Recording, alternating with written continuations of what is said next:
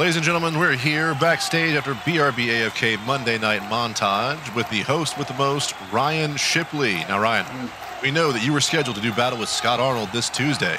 With his recent dance with COVID, how do you think this is going to play out?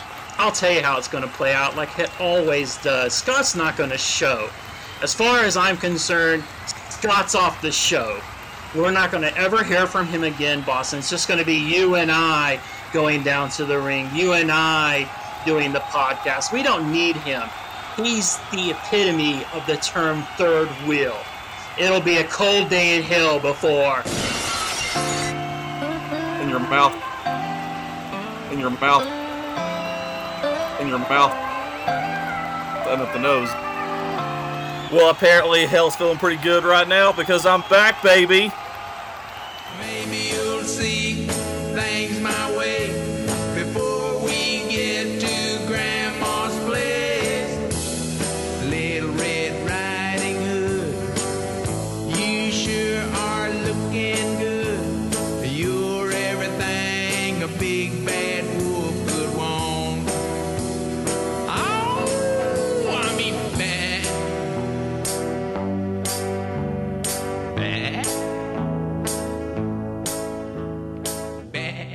Beautiful people of the internet, welcome to the BRB AFK podcast. I am your humble producer, Boston. Joining us in the Zencastr studios as always, has now returned. Please give it back up for the time being, Scott. You wanted me back? I'm back. I still think that's the dumbest quote. Anyway. And what's funny is there's actually two quotes from that. This is the second one. I've already done the other one before. So John Wick has two lines where he talks about being Yes, back. he does. Yes, he does. In the next movie, he needs to come out to like Backstreet Boys. He needs to just go into that song. Oh my god, that would be amazing. And as you can already hear, our illustrious host, Ryan Shipley. And that was precious of you to starting with the music Little Red Riding Hood by Sam the Sham and the Pharaohs, which I don't know what those words mean as a sentence, but it's exciting. I think it's amazing. It's a beautiful song in and of itself, but as I've been informed here in my notes, it is the favorite song of our guests tonight, Ooh. Michael Shibley and Angela Shibley. Hello there. Hello. Hello. Greetings Nice. and salutations. Yes, it's one of our songs for cuddle time. We'll just say that. Oh. Yes. Oh, I like it. On this family friendly podcast. Yes. Yes. Good to know I'm not the only person with a Red Riding Hood fetish. Got it. That's amazing. And I don't know what else you could be referring to other than cuddle time. So yeah. What else is on this mega mix? Now that's what we call Music Volume 5. I think they're way past 5 at this point. Oh no, they're up into the 50s or 60s. That's They're up there. You can take those CDs by volume and see where exactly my relevancy in music ends. It gets to the point where I know like one or two songs that are on it. That Right. I mean, it's better than me where I stopped knowing music after like Guitar Hero 4. Yep. Yeah. Oh, so good. I also have to say, I think it's really funny that Boston had a really similar reaction to the first time I did the John Wick quote as he did tonight on the second one. I just thought that was great. He stayed true to character, that's for sure. I don't know. It's just like when Duke Nukem was iconic because he was a badass and then he had some really badass dialogue. Right. And then you've got like John Wick where he's like the ultimate badass. Yes. Some of his little clips are just garbage. Like just... Yeah, and also, do you think? Okay, so they've done 3 John Wick movies, and they're actually filming parts 4 and 5 right now, and there's going to be a spin-off series based around that hotel. Oh, Is this too much John Wick? I mean, now if they do turn into a proper universe, that'd be fine. Okay, like a connected John Wick universe, I mean, they would have to, right? the JWCU. What would they call I it? don't know. No, but now you've all seen all 3 of the John Wicks, right? Oh, of course. Yeah, I have. Mrs. Shibbles has not. Yeah. Sorry. What is going on here, Angela? Do you just not watch? Do you not just not like John Wick? I have no idea what we're talking about. I am so sorry. I am literally going to wait until any of the words you say make sense, and then I'll jump in. I love it. Oh, that's amazing. I mean, don't you think the idea of like, someone getting revenge because of something happened to your pet, isn't that a cool concept? Like, he's killing all these bad guys because they hurt his dog. That is pretty cool. Yeah. But is it enough of a plot to stretch out to 5 I'm a movies? big animal lover, so I respect it. You come kill my dog. Let's take them all out. That's what I The say. problem is, you're no John Wick, Scott. No. Let me back up. I'm not going to say I'm going to take them all out. Maybe I'll just hire some people. Although, I want to see now a movie where Scott is like an action hero taking on like the Russian mob. I would do my best. I think you would, and I think It won't be very realistic. I can tell you that. you die like in the first fight. I'll be like I was like 2 weeks ago when I had COVID. I'll be so out Yeah. of it. So, talking about that, because, you missed the last episode. I We did. hated that. How was your experience with COVID on us? Like if you had to do a Yelp review on COVID, what are you giving it? So like a scale of like 1 to 10, Yeah. being 10 being like the worst case. Ben 10 being amazing, you loved it. Oh, wow. 15. me and COVID are like old school. Like we're courting now. We're going steady. Oh, so you liked it. By loving every second of it, I hated my life for about 5 days. Like, Yeah. it's so weird. Like, I think I had everything except I did not lose my sense of taste or smell, and I kept waiting. I knew like That outfit says otherwise. I remember I spoke to you that Monday night and said, hey, do you think you can record tomorrow? And you were like, I'm going to try my best. right. And then you hung up with me and then texted me. As soon as I hung up with you, I threw up and then started bleeding from my nose. Yeah, I did. So, I really did. Like I was in the bed talking to Ryan, and like contemplating doing the the podcast the next day. And then as soon as I hung up, I was like, I knew I was about to throw up. So I got up, was trying to make it to the bathroom, and just threw up all in the hallway. And then right after that, I started getting this really bad nosebleed out of like nowhere. I guess the trauma of throwing up. I don't know. But like it was weird though, because like my body, it felt like my body was a vampire, but instead of being allergic to the light or the sunlight, I was allergic to existing. Because like my entire, I know, like my entire That really skin. sounds 15. Go 15. Exactly. Yeah. It's like my entire skin was just really just sensitive. My whole body ached, the whole 9 yards. Like it was. I would not wish this on my worst enemy if I had a worst enemy. I think I would wish it on my worst enemy. I don't think I would. honestly. If you haven't had COVID yet, I don't think you would. Yeah, I've been blessed. I've so far been able to dodge it, knock on wood. Boston, you've been able to dodge it too, right? As far as I'm aware, yes. Okay. I have a very strange immune system, so there is Yeah. a chance that I had it and never showed a damn symptom. Sure. But Yeah. as far as I understand it, I dodged the bullet. Yeah, as far as I understand it too, like I didn't get it until 9 minutes ago, 2 years, and just now got it. So unless I You were didn't so know it. close. I know, so close. I know. Yeah. And the thing is, like, probably once you get it, it probably becomes like a murder mystery in your mind, trying to figure out who gave it to you. Oh, it was, yes, because like I was going back to who all I was with, what all I did, and I talked to everybody that I was with. Nobody else was sick, so well, that's not true. A couple people got sick the next week, but after I'd already after me. So yeah, I don't know. I feel like for me, every day is like a D&D game, and each morning I roll the dice to see if I roll a nat 1 and get COVID. Nice, I love that. That's amazing. I'm terrified. Oh, Yes. Yeah, where I've worked at the downtown bowling alley, I've been fortunate. Now, one of the things you have been fortunate. Yeah, I haven't tested. Again, it's still that weird thing where did I get it and just have not been symptomatic? Right. True, Luckily, I've done a lot more mechanic shifts, so I'm not as customer facing as I used to be with the job. Now, in December, we had a lot of like holiday parties and all those type of things. So like I had to work a lot more desk shift, or the week between Christmas and New Year's, which is like our busiest time because everybody's out of school, out of work. I was at the desk a lot, but I've been both vaxxed and boosted and I had a mask on the whole time. Right. And I worked like some double shifts because other people were out. Oh, no. Out with COVID? A couple of them, yes. So not all of them. A couple of them had just like a stomach bug that was going around at the time. Right. So I've been, again, knock on wood, I've been fortunate. And again, that's what Angela and I have talked about when it comes to like the vaccine or different things where it's like it increases your armor class. It just raises that up to keep with the D&D theme. You just hope that the dice that you roll that day doesn't need to go to dice jail. Well, since I just had it like 2 weeks ago, now I feel like immortal. I can just do anything I want now. Oh, right, you know. I can do anything. Don't, Scott. That's why you're scratching yourself to death. Right. I don't need skin. I don't need this stupid skin. You remember last week when you were sensitive? Fuck you. Now, Shibble, Michael, so at the bowling alley, have they really started like pushing more safety measures to try to keep everything safe? Because I imagine a bowling alley touching balls and all that, it's probably hard to keep everything kind of like clean and safe, right?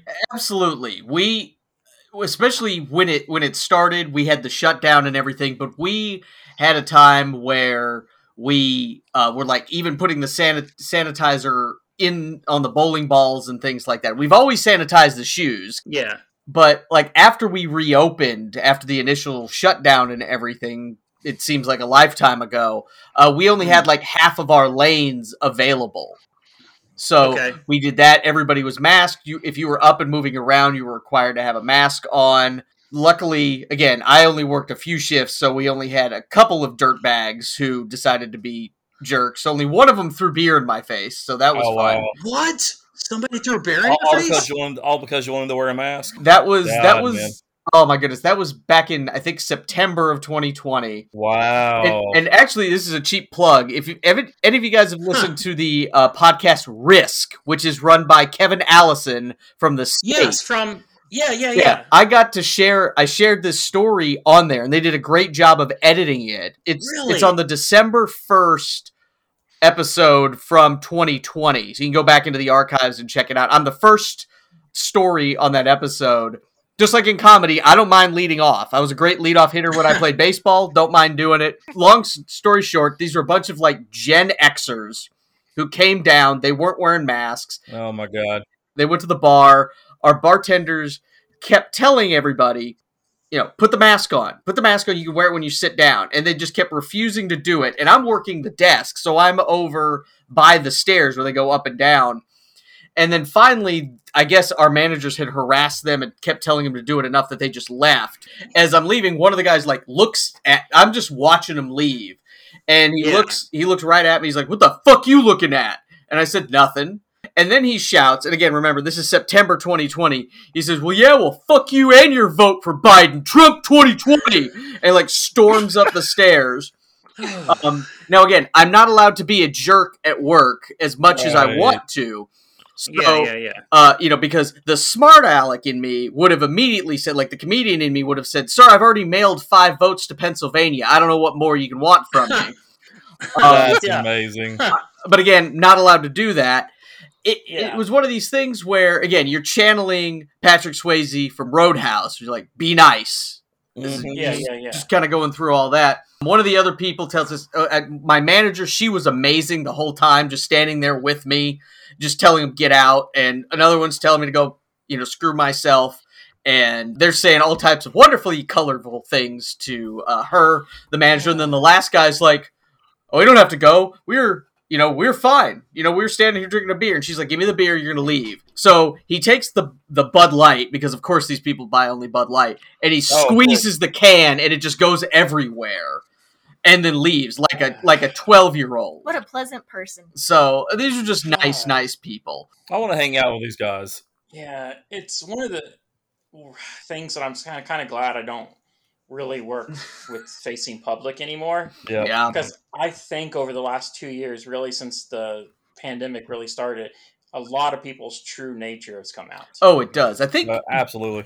One of our favorite games that we played, this is years ago now, but it was Red Dead Redemption 2. Rains Fall, for those of you who go, no, he was the head of the Native American tribe in the game, and when you're riding with him and you talk about changing, he had just one of the great quotes that I'll always remember. I might be paraphrasing it a little bit, but he said, "Men don't change, they just show more of who they really are." And that brought a lot out in that. Now, we're back to full capacity now. We've been back to full capacity for almost a full year at this point. We still sanitize everything. We're not asking customers. We encourage masking, but we're not going to just be crazy with the mask wearing and everything. All the employees right now are wearing masks, though. It is, like I have to say at my work, it is recommended. It is not required. Yes. So. Okay. So I guess it's just something you kind of have to, like for you, and you just have to kind of accept that, hey, I work in the public and something unfortunately shitty like this may happen. Mm-hmm. Yep.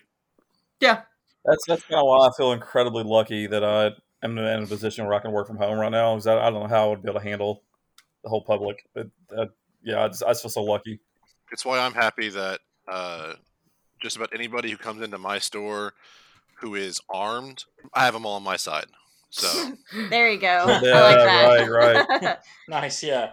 Yeah, and you say, Michael, you're more of like behind the scenes, like fixing like the machines and stuff?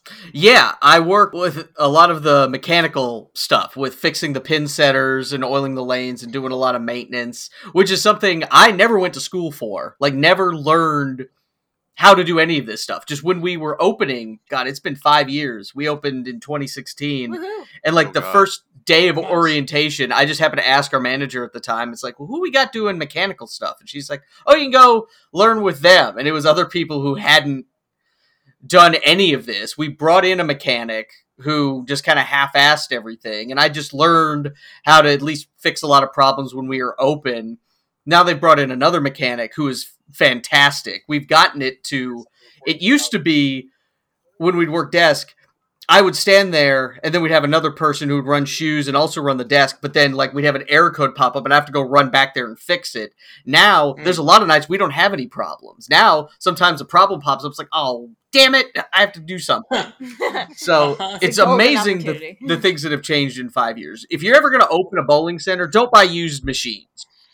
Okay, yeah. That is definitely my advice. Life tip.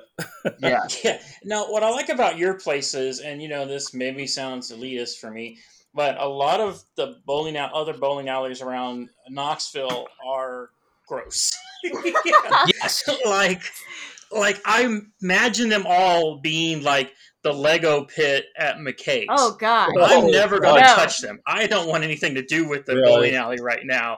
They're in a pandemic. But yours is nice and clean. The one thing I can't remember, do you guys have the little fun graphics when people get a strike? Oh yeah, we've got the bowling, the scoring animations and different things. We've got all the different programs for that. Cool. So, yes. Nice. Do they ever change them out, or they end up being the same ones you got like 5 years ago? We've had some of them are still there, but we get new graphics things every once in a while. So it's nice. It's fun just to mess with it, and we don't do like cosmic bowling, which was like our big thing from our owners. It's like no, none of that. Yeah, we're actually 21 and up after 9 o'clock. Bless them so hard. Do you got the one that's over here in West Knoxville, kind of near Lovell Road, I guess? They have a DJ every now and then when I was going, and it was like the worst DJ ever, man. Oh no. Yeah, he would have like scripted, like interactions with audience like that he would have, right? So if nobody was like responding back to him, he was like a little play all to himself. Wow. Like, yeah, I heard that you guys like that Quad DJ song. Let me hear it. And nobody would talk. This sounds like the magician you went and saw that one time. Yeah, it was such a bad DJ. Really bad. But you guys have like jukeboxes and stuff like that? Oh, we just have Apple Music or Spotify, whichever one the managers got control of. They actually let the people bowl and not need to interact with a DJ. Yeah, we just put on whatever playlist they've got for that day. So whoever the manager is, it's like one of our managers loves putting the Tame Impala soundtrack on. Just different stuff depending on who the manager is. So. If that Little Red Riding Hood song ever comes up, do you like say I gotta take a break real quick? Oh, absolutely. Do that. Call Angela and be like, nope, I gotta go for a second. Excuse me. Grab some of that bowling ball wax stuff. Yes, exactly. So you've been there since open? Yeah, absolutely. We opened in June of 2016 and been there ever since. It's been great. I've learned a heck of a lot of things mechanic wise that I never imagined I would learn in my lifetime. here's something funny. So where Scott and I, Scott still works for, and I used to work there. We once had a sales contest where the winning team got to come to your bowling alley. Oh, wonderful. And I was super excited about it, right? But the problem is they weren't going to do it like during work. They were going to make us come on a weekend to the bowling alley, right? Yeah. And then at that point, it was kind of a done deal. Because, on your weekend, you want to be by yourself and do your own thing, right? Oh, yeah. Even though the bowling would be fun, you would still be like, I just want to be myself. Because the year before, they did the bowling alley, and we got 6 hours off the clock to go bowl. Oh, nice. Oh, that is nice. Oh, and everyone would have shown up for that, of course. Wow. Yeah. This time, though, they were like, yeah, just meet at Saturday at 8 p.m. No. And nobody showed up. No. And though Monday, our manager was furious. And he was like confronting people about why did you guys not show up? And I was just honest. I go, that was a Saturday night, bro. If you want me to do company stuff, you have to pay me. Nice. Yeah, I'm not. Yeah, it's got to be on your dime, not mine. Yeah, I love bowling, and I've heard so many great things about this bowling alley. And I heard that you can throw bear at people. That's amazing. But I can't do that. No, don't do that.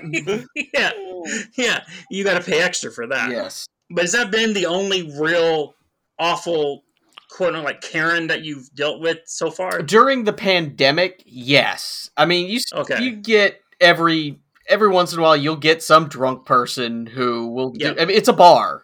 We've got bowling, but we have a full bar. Yeah, if you have alcohol in the mix, you can't avoid it. So I mean that happens, but you just roll with it. You've been, anybody who's worked in a bar just expects that stuff. You just keep a cool head, just like Patrick Swayze in Roadhouse. Be nice. Kick their asses. There you go. Until it's time to not be nice. Now, if somebody after this episode airs, hasn't done a Photoshop of Michael Shibley as Patrick Swayze in Roadhouse, I've seen that movie. I feel you have seen that movie. Shibley probably showed that like the first time you guys met. He goes, "You haven't seen this movie. This is me, babe. This is who I am." I want to be like Patrick Swayze in Ghost, or I'm making pottery with Demi Moore. That's all I want to do. But you have to be dead. That's a sacrifice I'll be willing to pay. Okay. Actually, the first movie we ever watched together, we've been dating almost 10 years now. Yeah. We've been together. Oh, okay. And the first movie we ever saw together, I showed her Smokey and the Bandit. Oh, wow. Oh, classic. Okay. Yeah. So that was... Now, what did you think of that movie, Angela? It was interesting. On a scale of 1 to 10. Oh dear, is 10 very excited? Yes, 10 being absolutely amazing, and 1 being the biggest piece of turd you've ever seen. Okay, let's see. I will give it a good solid 8. Okay, so you actually did like it, okay. I did like it, but if you were to be like, hey, would you like to watch this again right now? I would be like, no, thank you. Well, and you're still with Michael after all this time, so that was a good pick. Mm-hmm. See? Yeah. So, is the age difference close between the two of you? Yeah, I am 3 years older than Angela, so we're good. We're close. Nice. And where did you? It's no licorice pizza thing going on here, which is good. Where did the two of you meet? So we met at a dance class. There is a group in town. They still do lessons around town. It's a Brazilian partner dance called Zouk. Zouk. Yeah, Boston and Kim have actually been to a couple of things. This was years ago. This was a long time ago. And it's this great dance. You can, again, look it up, Zouk. There's plenty of clips on YouTube and TikTok and what have you. It's awesome. I had been doing it for a couple of months through some other friends. And then Angela came through some mutual friends. And you partner up and then you rotate partners. So every time we would partner up together, I might be speaking for her a little bit, but we could feel some sort of chemistry there. And then it took me, 3 times to ask you out. I didn't know he was serious. Like, he would just come around and be like, so you want to go out sometime? And I was like, yeah. and then like nothing happened, and so I was like, okay. That's how And then it was for me and Ryan when we first started dating. Yeah. Wait, so he would come up to you and say, "Hey, do you want to go out?" And you said, "Yeah," and then just Nothing happened. he never did any kind of follow up. No, and that's actually how we ended up dating. Is the third time he actually stood around and was like, "Well, would Saturday be a good day?" He wasn't gonna leave that time. But Okay. and then we started dating, and a few, about 13 months or so, it was a little over a year into dating, we were at a Zook dance. It was like a community dance where they teach you a quick lesson, but then everybody pairs off, or they just play music and everybody dances around with people. And I had talked with the guy running it, and so we got one of our favorite songs that we loved to Zook to it, and then everybody else just slowly like clears off the dance floor. Oh. And I tell her, "You want to run a new move?" And she said, "Yes." So I spin her around, and I had the ring in my cargo shorts pocket at the time. So when she came out of the spin, she finds me cargo shorts. Yeah, Oh yeah. Whatever. This This was 2013. Okay. So, and finds me on my knee, and I asked, "Would she marry me?" And she said yes. So You didn't have to ask 3 times for that. I didn't have. I knew he was serious. Okay, nice. You know, You didn't have to hang around afterwards. But when Boston proposed to Kim, right? when Boston proposed to Kim at the well, that was still the best. But I love what we did with us. It was personal to us, yeah. Oh. So Boston, did you meet them through Zook or when Michael was doing comedy? I met Mike through comedy, Okay. and then at some point he started inviting a handful of us out to do the Zook, and I was like, "Yeah, sure, that sounds like low impact exercise." And That's my kind of we went out to a exercise, by the few, way. and I enjoyed it. I had a lot of fun with it, but yeah, we did not pursue it as hard as they did. Okay. So when you guys start out, right, when you first come out and like class is going to start, do they tell you put your Zooks up?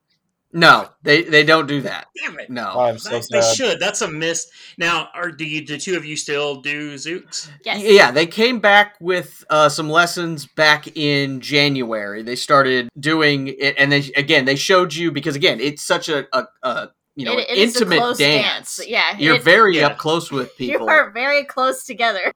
Everybody had to show when you showed up either that you had been vaccinated or a negative COVID test. Because Like that, because how close you are, because you can't do Zooks like social distancing. No. Hey, I'm gonna do this dance. You do that. Can you hear me? Can you?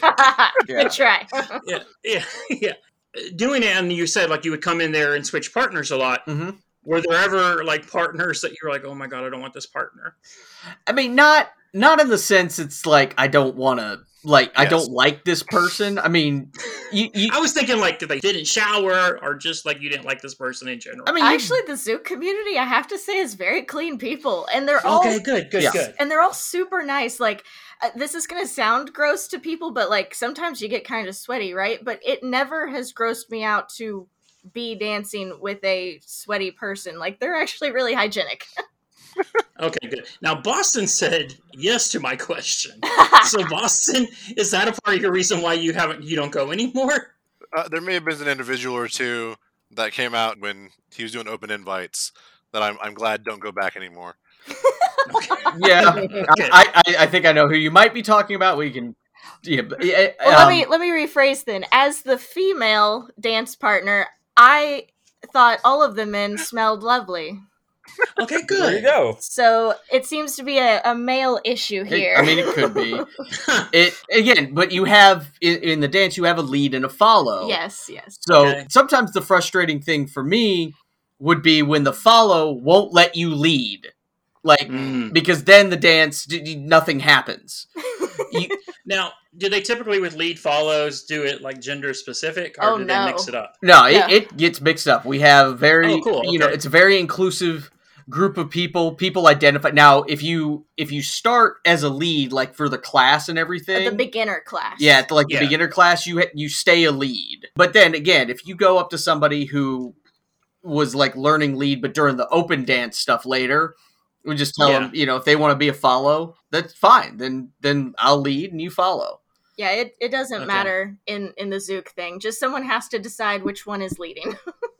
So it's not like the BDSM community. Like you can go back and forth. Okay, good. And it's so crazy when you think about like all the stuff that Knoxville has that you never heard of. Like I've never heard of this until right now. I was talking about it, and I just learned on Monday that we have curling classes in Knoxville. Nice.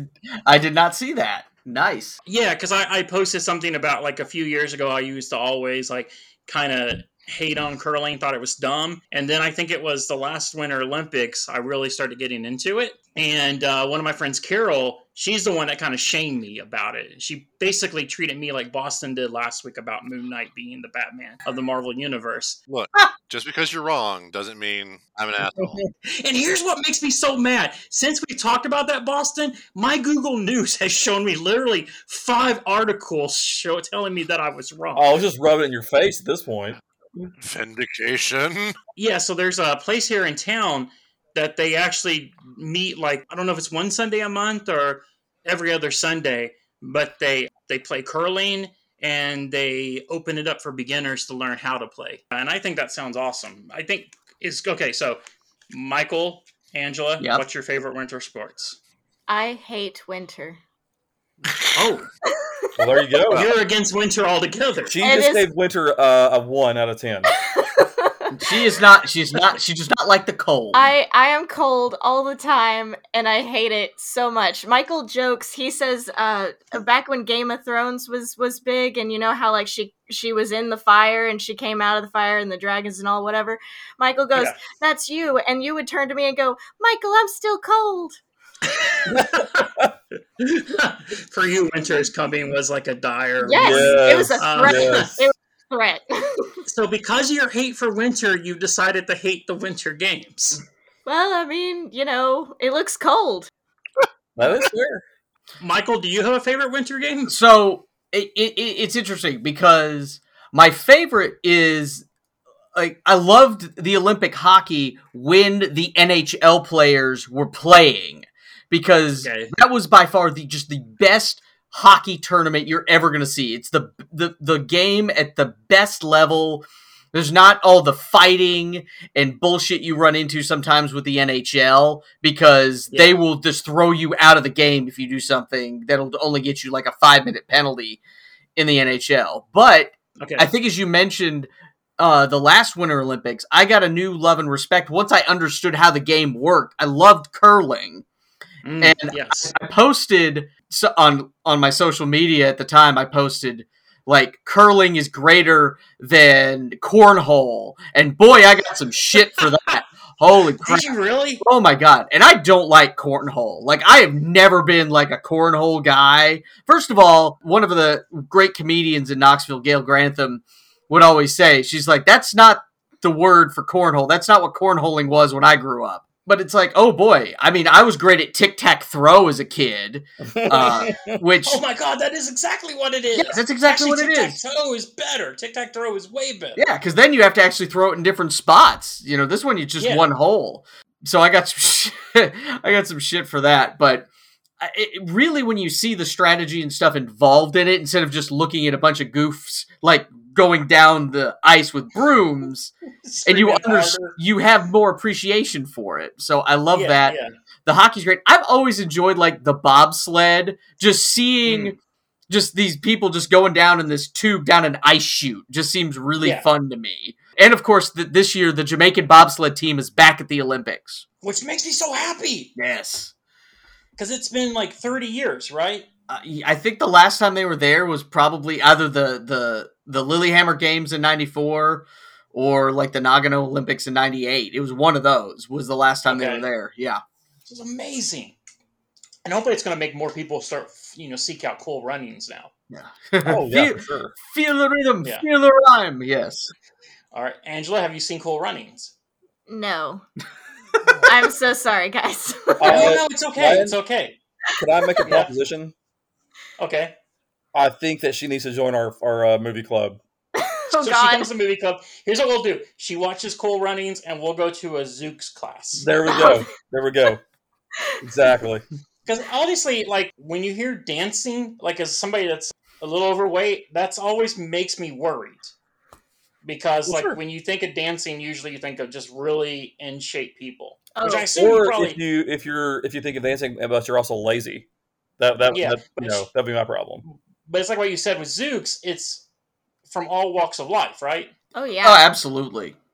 Yeah, we've had people forever do it. Like at our wedding, it was this wonderful mix at our wedding where it was, of course, like mine and Angela's family was there, but then I had a bunch of the comedians like Boston and Kim were at our wedding, and then we also had a bunch of the Zook people at the wedding too. It was fantastic. It was this wonderful mix of people. It was the best dancing a white wedding I ever had. Yes. It was so fun. Oh yeah. So fun. Amazing.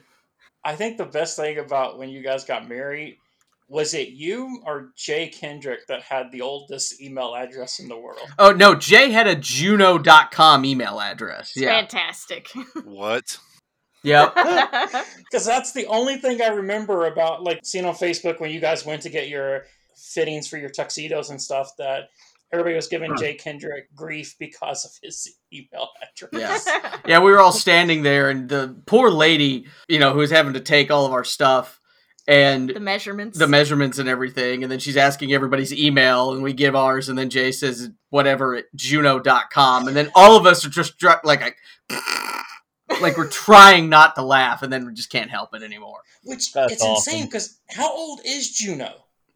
I have no idea. Juno, does it predate AOL? I have no idea. You know what? I'm on it. Okay, Boston, yes. We have Boston on it.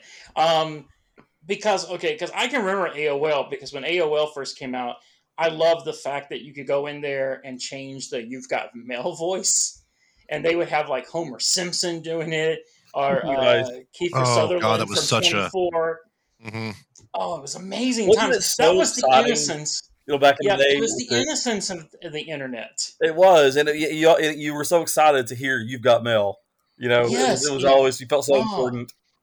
And that sound when you would connect to the internet, and then when people would share like the dancing baby, and the only thing you had to worry about getting from your boomer parents or relatives was the emails going, "Help, the atheists are trying to stop Touched by an Angel."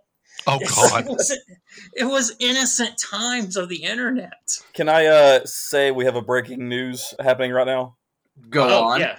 You and I, Ryan, just got a video message from Kaylin about her puppy.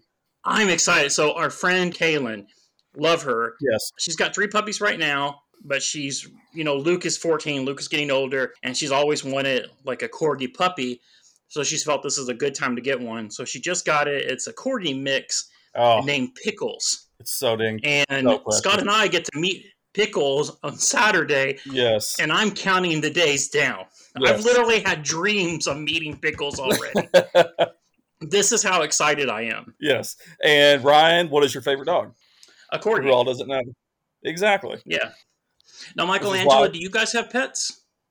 We do not, no. There's no pets. I not only hate winter, but I am highly allergic to dogs and cats. Like when no. I say highly allergic, I mean like I got the dog, if they like lick my forearm, I'll immediately break out into hives just from like being licked. Like it's intense. But I can ride horses. What's up with that? Like horses. Wait, so you can do horses, but you can't do like a dog or a cat.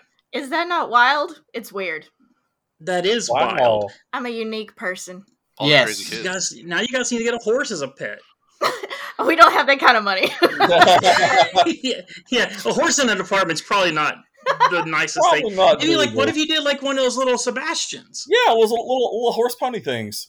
Those little horses are assholes. They are super mean, guys. Oh. The smaller they are, the meaner they are. Isn't there a summer game that involves horses? Oh, yeah. Eventing and all the horse stuff, yeah.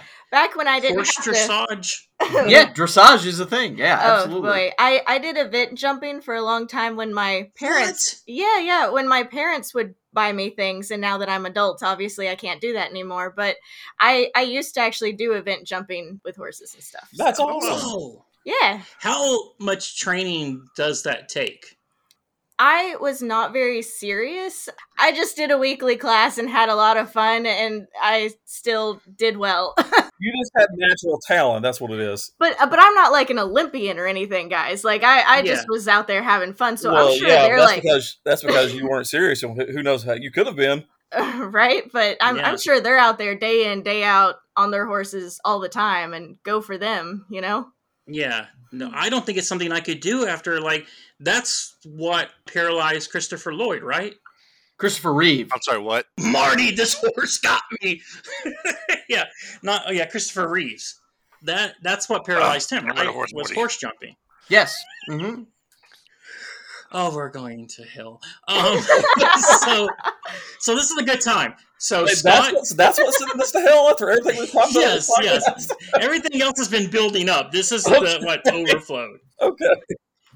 So Scott, this is exciting. So now 2 years ago, you came over and replaced Bingy for like a couple episodes, right? Yes, correct. And the plan was like, what was it, Boston? What was the joke with his name? The time being. The time being was the joke that was Scott's going to be here for the time being. And then I think it was around the same time there was a meme floating around of, I'm here for the time being. Oh, you know him? Know who? The time being. And I just ran with it back with Scott, and I was like, yes, this is the... And it just stuck. It stuck, and it has I think it has new meanings now. The plan at the time was Bingy had to go to Ohio. Bingy was going to try to come back onto the episode's later date, and hopefully sometime in the future we'll get him back. Yeah. But like for now, like in the last year or so, we were like, you know what, Scott is a main part of this program. I mean, you've been here for the entire last season, so you're right. You've only missed 2 episodes of our entire run, so you've been here the whole time. So we forgot that in the description of the show, like when you go to Spotify or any of those places, right, you're not listed. Oh no, I'm not official. Yeah, so we want to let you know, Scott, and not because we forgot, like for the last year and a half. No. Last episode when you were missing, we felt like emptiness inside, right? Sure. Like there was that little piece of our heart missing. Oh, that heart was you, by the way, just in case you didn't understand it. I wasn't a smart man. I didn't put that together. So Boston's going to go in there. I guess he has a way that he can fix that. Oh, yeah. We're going to keep Bingy on there because Bingy hopefully will come back one day, but you're being at it, Scott. Well, I love it, even though I didn't know I wasn't there to begin with, but I do love Congratulations, Scott. I don't think any of us realized it until our editor found it. Okay, gotcha. Yeah, our new unpaid intern, Sarah, picked up on that. I think we need to pay. I think Sarah needs a raise. Double her salary. Because she reached out to me and goes, why isn't Scott mentioned? I go, what are you talking about? I tag him all the time, but I post the links. And she goes, no, he's not listed on the show description. Oh, and that's everywhere.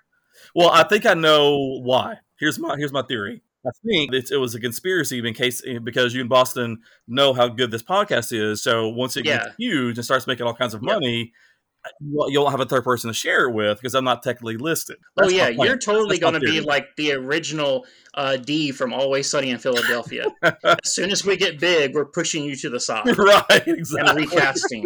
Exactly. And you can be like, no, he was never listed on the podcast. What do you mean? Okay, so I read an interview with, who's the guy from Always and Sunny and that's also on Mythic Quest? Charlie Cox? No. Rob. Charlie Day? Charlie Day. No, not Charlie Day. Rob, I can't think of his last name. Rob, the guy I know exactly what you're talking about, though. When they first shot the pilot for Always Sunny in Philadelphia, his girlfriend at the time was playing Sweet D. But once they got picked up by FX goes, we like everybody on the show. We don't like the actress that's playing D. Oh, no. And at that time, Rob and her broke up. Oh. So Rob started dating the actress that now plays Sweet D and brought her onto the show. Oh, wow. I didn't know that. Okay. That's He was dating her before he brought her on as he was actively dating her? Yeah. Dun. Yeah. So, and that lady came out and said, she was bitter about it for a long time, but now she's kind of like, I think they're friends again and she's made peace with it. I don't know if that's something I could ever make peace with. Yeah, that would be hard for me to do as well. Because that show's like on its 15th season. Mm-hmm. Yeah, that would be hard. Yeah, the syndication rights and everything. But anyway, Sure. Scott, we are going to totally do that to you. We're going to sweet D the hell out of you I knew it was coming. I knew it. someday down the road. It's going to be exciting. All right. Okay. So stay tuned. And I won't. But I won't know when it's happening either, will I? But I can tell you, in the next couple of weeks, you're going to be able to pull up Spotify or Apple Music or any of those sites, and you're going to see your name on there, and you're going to show your mom and go, look. I would have known that. I'm gonna show the whole world. I'm gonna send them myself. I'm gonna take Spotify on top of a huge mountain and just show the whole world. Oh, and by the way, guys, we are staying on Spotify, but we are pulling Scott's awesome Mega Mix dance song off of Spotify. Oh, yep, that's sad. Now it's garnered millions and millions of hits. Yes, it was brilliant work. Brilliant work. Scott, has made like $5 off of all those hits. Yes. But we're pulling it. Oh, I'm so sorry, Boston. That was great work. I mean, yeah, but it's the way the cookie shits the bed. Yeah, that was one of the things that kind of surprised me. Is so with the whole Spotify thing right now, that people are upset with Joe Rogan, where I think the thing that's more upsetting with the Spotify thing is the amount of money the artists make per download. Oh, yeah. Like, it is an insulting amount. Yeah, it's like I was exaggerating a little bit with what I said there with Scott, but it's close to that. I think. Is it really? I read somewhere where somebody was saying, so this is it. This is the summary of the payouts for Spotify. It's $2.29 per 1,000 streams. Oh my god! Of the songs. Now to kind of give you an idea, Amazon Unlimited is $10.96 per 1,000 streams. Okay. Apple Music is $6.77 per 1,000 streams. That makes you wonder why you'd even want to be on Spotify. Get this, Napster of all things. Napster, I guess, is still around. I guess they somehow survived Metallica. I had no idea they were still there. Yeah, they're $7.88 per 1,000 streams. Wow. Really? Yeah, it's crazy. Now, the lowest on here is regular Amazon, which is 73 cents per buy, which I guess that's a little different. But TikTok is 97 cents per 1,000 streams. So I think that's the big reason to pull your music off of Spotify. Yeah. Is less to do with like Rogan. You ain't making shit. But the more to do with, you can't make shit. No, I mean, yeah. That's ridiculous. With Rogan, it doesn't matter how many streams because they just paid him $100 million. So yeah, that's the argument. I mean, anybody besides, again, what he said and all that other stuff, which, by the way, it was really interesting when the first part of this, not the N-word, the first part where people were talking about him spreading misinformation. Yeah. You know how hard I had to go to look to find the episodes, like where that was and what was actually said, because every news article I looked just kept talking about the controversy. And I was like, I want to know what was said. It took forever to do that. And then the argument, of course, is always going to be, is Spotify a platform or is it like an editor? Like what is it? Yeah. Because they can claim, because again, any of us, including this fine podcast, is just placed onto Spotify, but then Spotify also pays Joe Rogan $100 million to be exclusive to Spotify. Mm-hmm. Yeah. So it's that wonderful question of what do you want to be? Yeah, and obviously it's whatever they're making off of their exclusivity with Rogan must be good, that they have stayed strongly in his corner the whole time. Oh, yeah, exactly, right. Like, they've not wavered. But when they say, Neil Young took his music off, people are laughing at that. Neil Young should have took his music off anyway, just because of how little the artists are getting paid. Right, correct. I mean, Neil Young's made his money. He doesn't need Spotify. And I think that's what a lot of artists are seeing right now. But that's the thing I think needs to be addressed more, is Spotify just does not pay their artists well. Which is funny because that has literally been a running gag for since it started. And everyone's still just like, man, you know how no one gets paid for this stuff? Let's upload the next one. Yeah. But I think it's a way that I guess some artists have to figure out, this is the way we survive, because growing up in the 90s and early 2000s, it changed what you felt that you should spend on music. Like, I can't think of the last time I paid for music. Can you? Well, I mean, I pay subscription fees for music. Okay, see, I don't even do that. I watch music on YouTube. Do you guys pay for subscriptions, Michael and Angela? Yeah, we have an iTunes or an Apple Music account.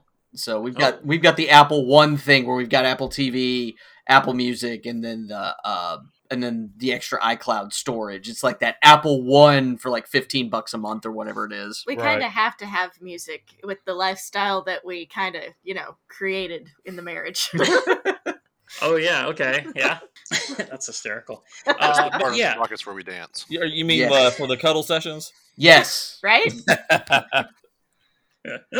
Yeah, because you were doing it to like a record player and it started skipping. That would ruin everything. Yeah. So sad. Do you know they actually have portable record players now? I try to quickly change the subject. Yes, I did. I think that's insane that they have that technology they can do now where they have portable record players. I think that's super cool. That is very cool. I feel like that's not that. You don't think it's super cool? No, whoa. I think it's super cool. I just don't think that it's like it's a portable record player. I feel like isn't that hard of a technology to make? Basically, he's shooting your idea. Yeah, this is the thing that Boston's been doing the last 2 episodes. Yeah. Ryan can't have anything. Ryan thinks Moon Knight's the new Batman. Fuck him. Oh boy. You know what's going to happen now, Ryan? So you're going to get notifications or ads saying how pointless those things are. Yeah, my name is going to get taken off of the description of the show, and yours will be added. But here's the thing: if my name ever gets taken off, I will notice it. I will wake up to the notch. I'll be like that Squidward meme. where his eyes pop open. You'll be waking up in like sweat, like my name's gone. I know it is. Yeah. So we're recording this episode the Tuesday before the Super Bowl. So Woo-hoo. Michael, Yep. you guys are both excited for the Super Bowl? Everybody's Woo-hoo. excited? Yes. Sure. Okay, cool. All right. Michael, so the last time you came on the show was the day before we recorded. It was the day before UT game. And you gave a fun fact about Johnny Majors, right? And then the next day on that during that UT game, that was the Affleck question of the day. Awesome. Yes, it was. And I felt like such a smart dude because I was like, oh yeah, that's obviously it, because I knew the answer. And everybody looked at me like I was some kind of trivia god. So number one, thank you. You are welcome, as always. Yeah.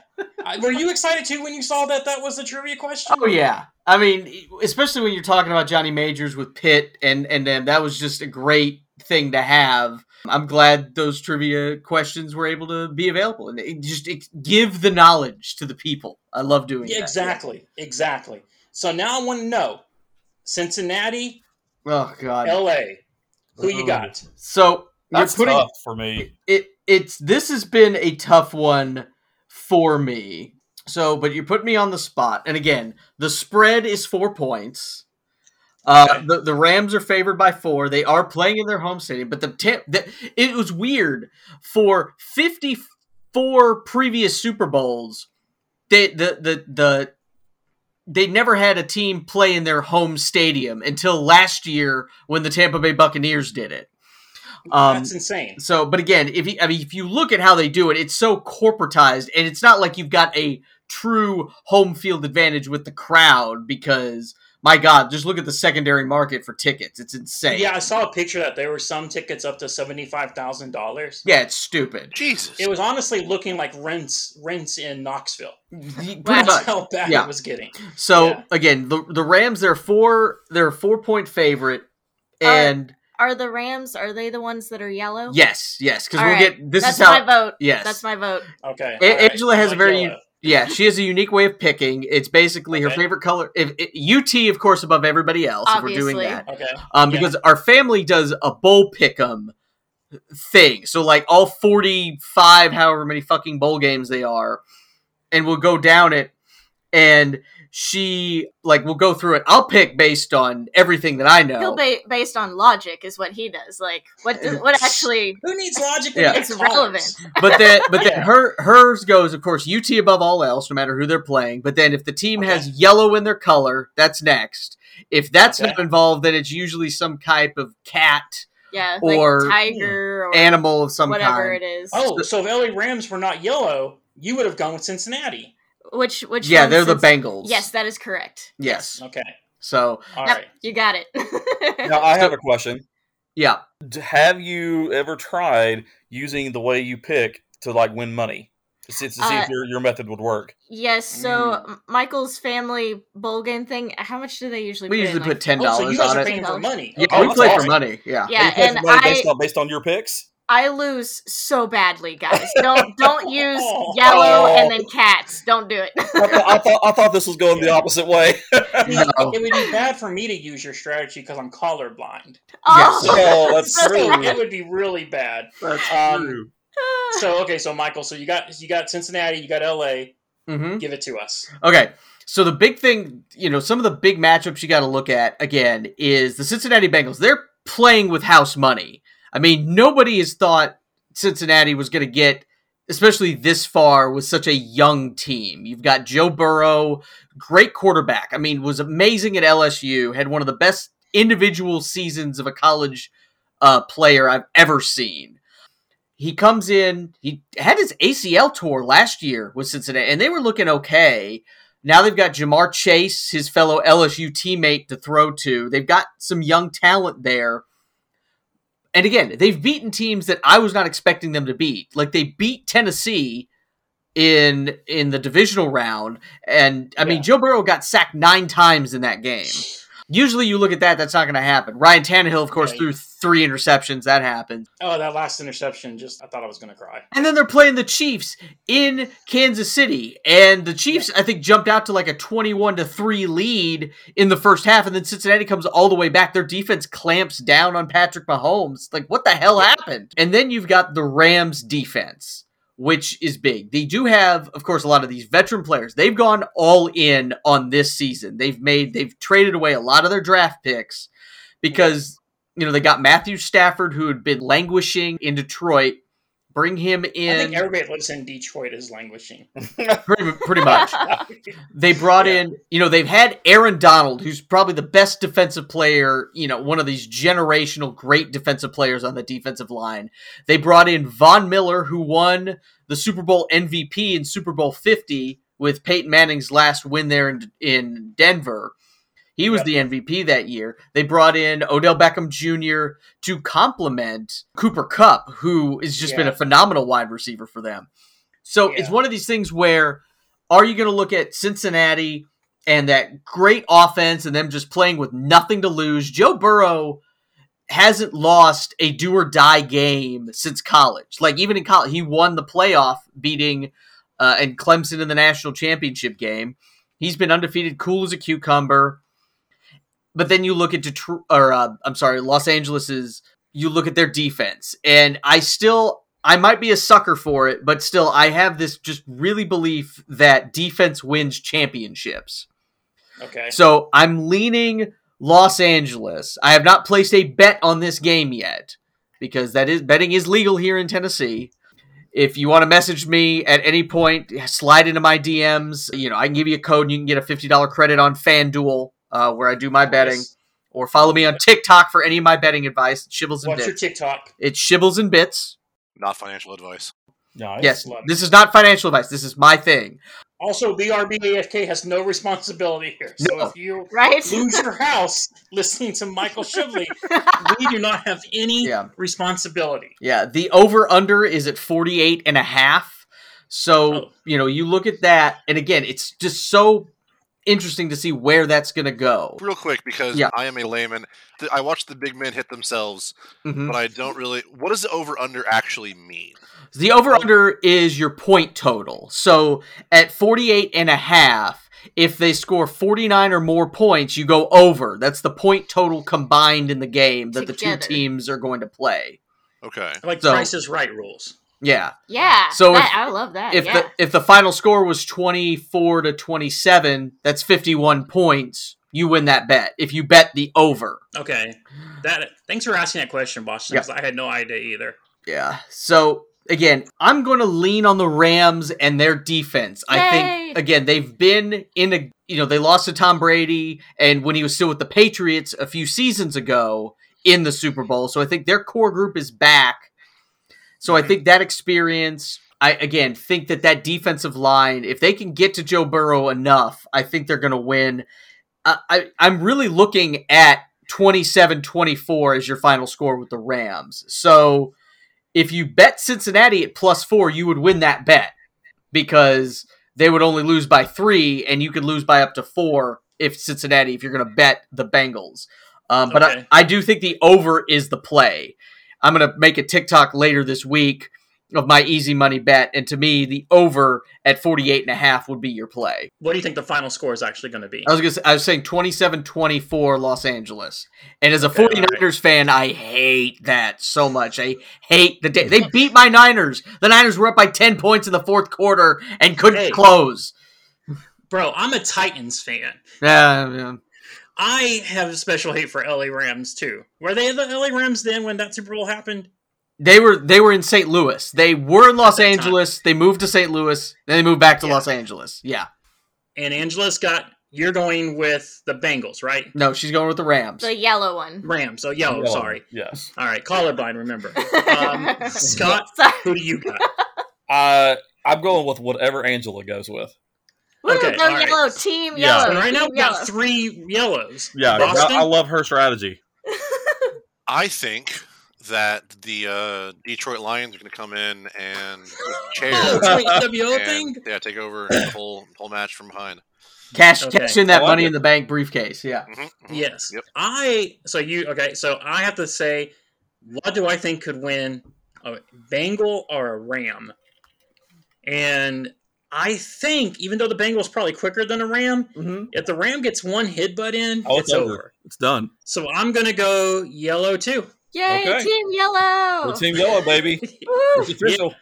Here's one thing I don't like about leading up to the Super Bowl now, and I'm going to get serious here for a minute. Yeah.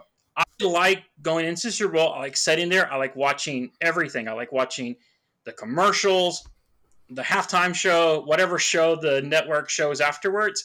I hate this new thing that they do where they're showing the commercials like days early. Oh.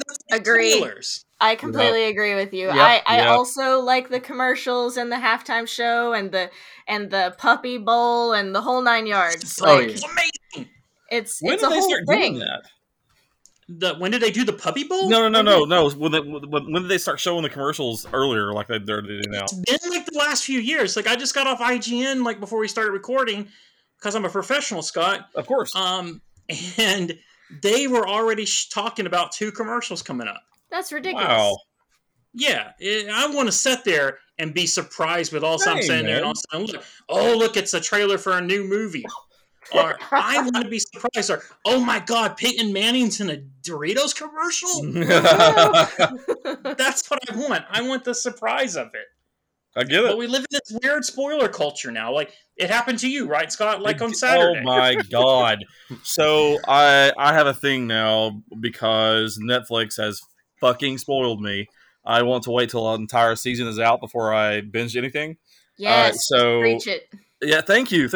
So I was waiting on Boba Fett, but then I knew that some big things that had happened the past couple episodes. Like I need to go ahead and just watch it. You know, I'm going to get something spoiled. I know I will. So Saturday, or no, maybe it was Friday. I'd actually started it the night before. I got like 3 episodes in. The very next day, we were doing Movie Pals, and granted, I had made it 6 weeks without having anything spoiled. And I picked up my phone. I saw something about Mark Hamill and Boba Fett. I was like, "Oh, son of a bitch!" So yeah, and just Google, like in Google News. It was in my Google News. Yes, it's like spoilers, and also here's a picture. It's right, like, exactly. Yeah, because I can tell you that getting to see that scene with Luke and Baby Yoda on that planet. Once that scene comes up, I was so amazed because at the end of Mandalorian Season 2, I was like, I would love to see Luke training him, but there's no way they're going to have the budget to do that. And they sure did. And Ryan told me ahead of time, you know, because after I told him that I already got it spoiled, he was like, you know, they even did a better job with the CGI with him than they did in Mandalorian. And he was right. I was very shocked. Like when she handed Luke the little... what is that thing? Chainmail. The chainmail thing. I did not think that they were going to show him like holding something like that because that definitely did not happen previously. Yeah. But I was shocked. Yeah, no, they did everything. They had Luke walking, and they did a great job with showing, de-aging Ham. Because I don't know, was it fully CGI, or did they actually have Hamill there filming the stuff? Does anybody know? I have no idea. I don't think Hamill's a part of that. I could be wrong. He definitely does the voice of Luke still. I think so. No, he does. Yeah.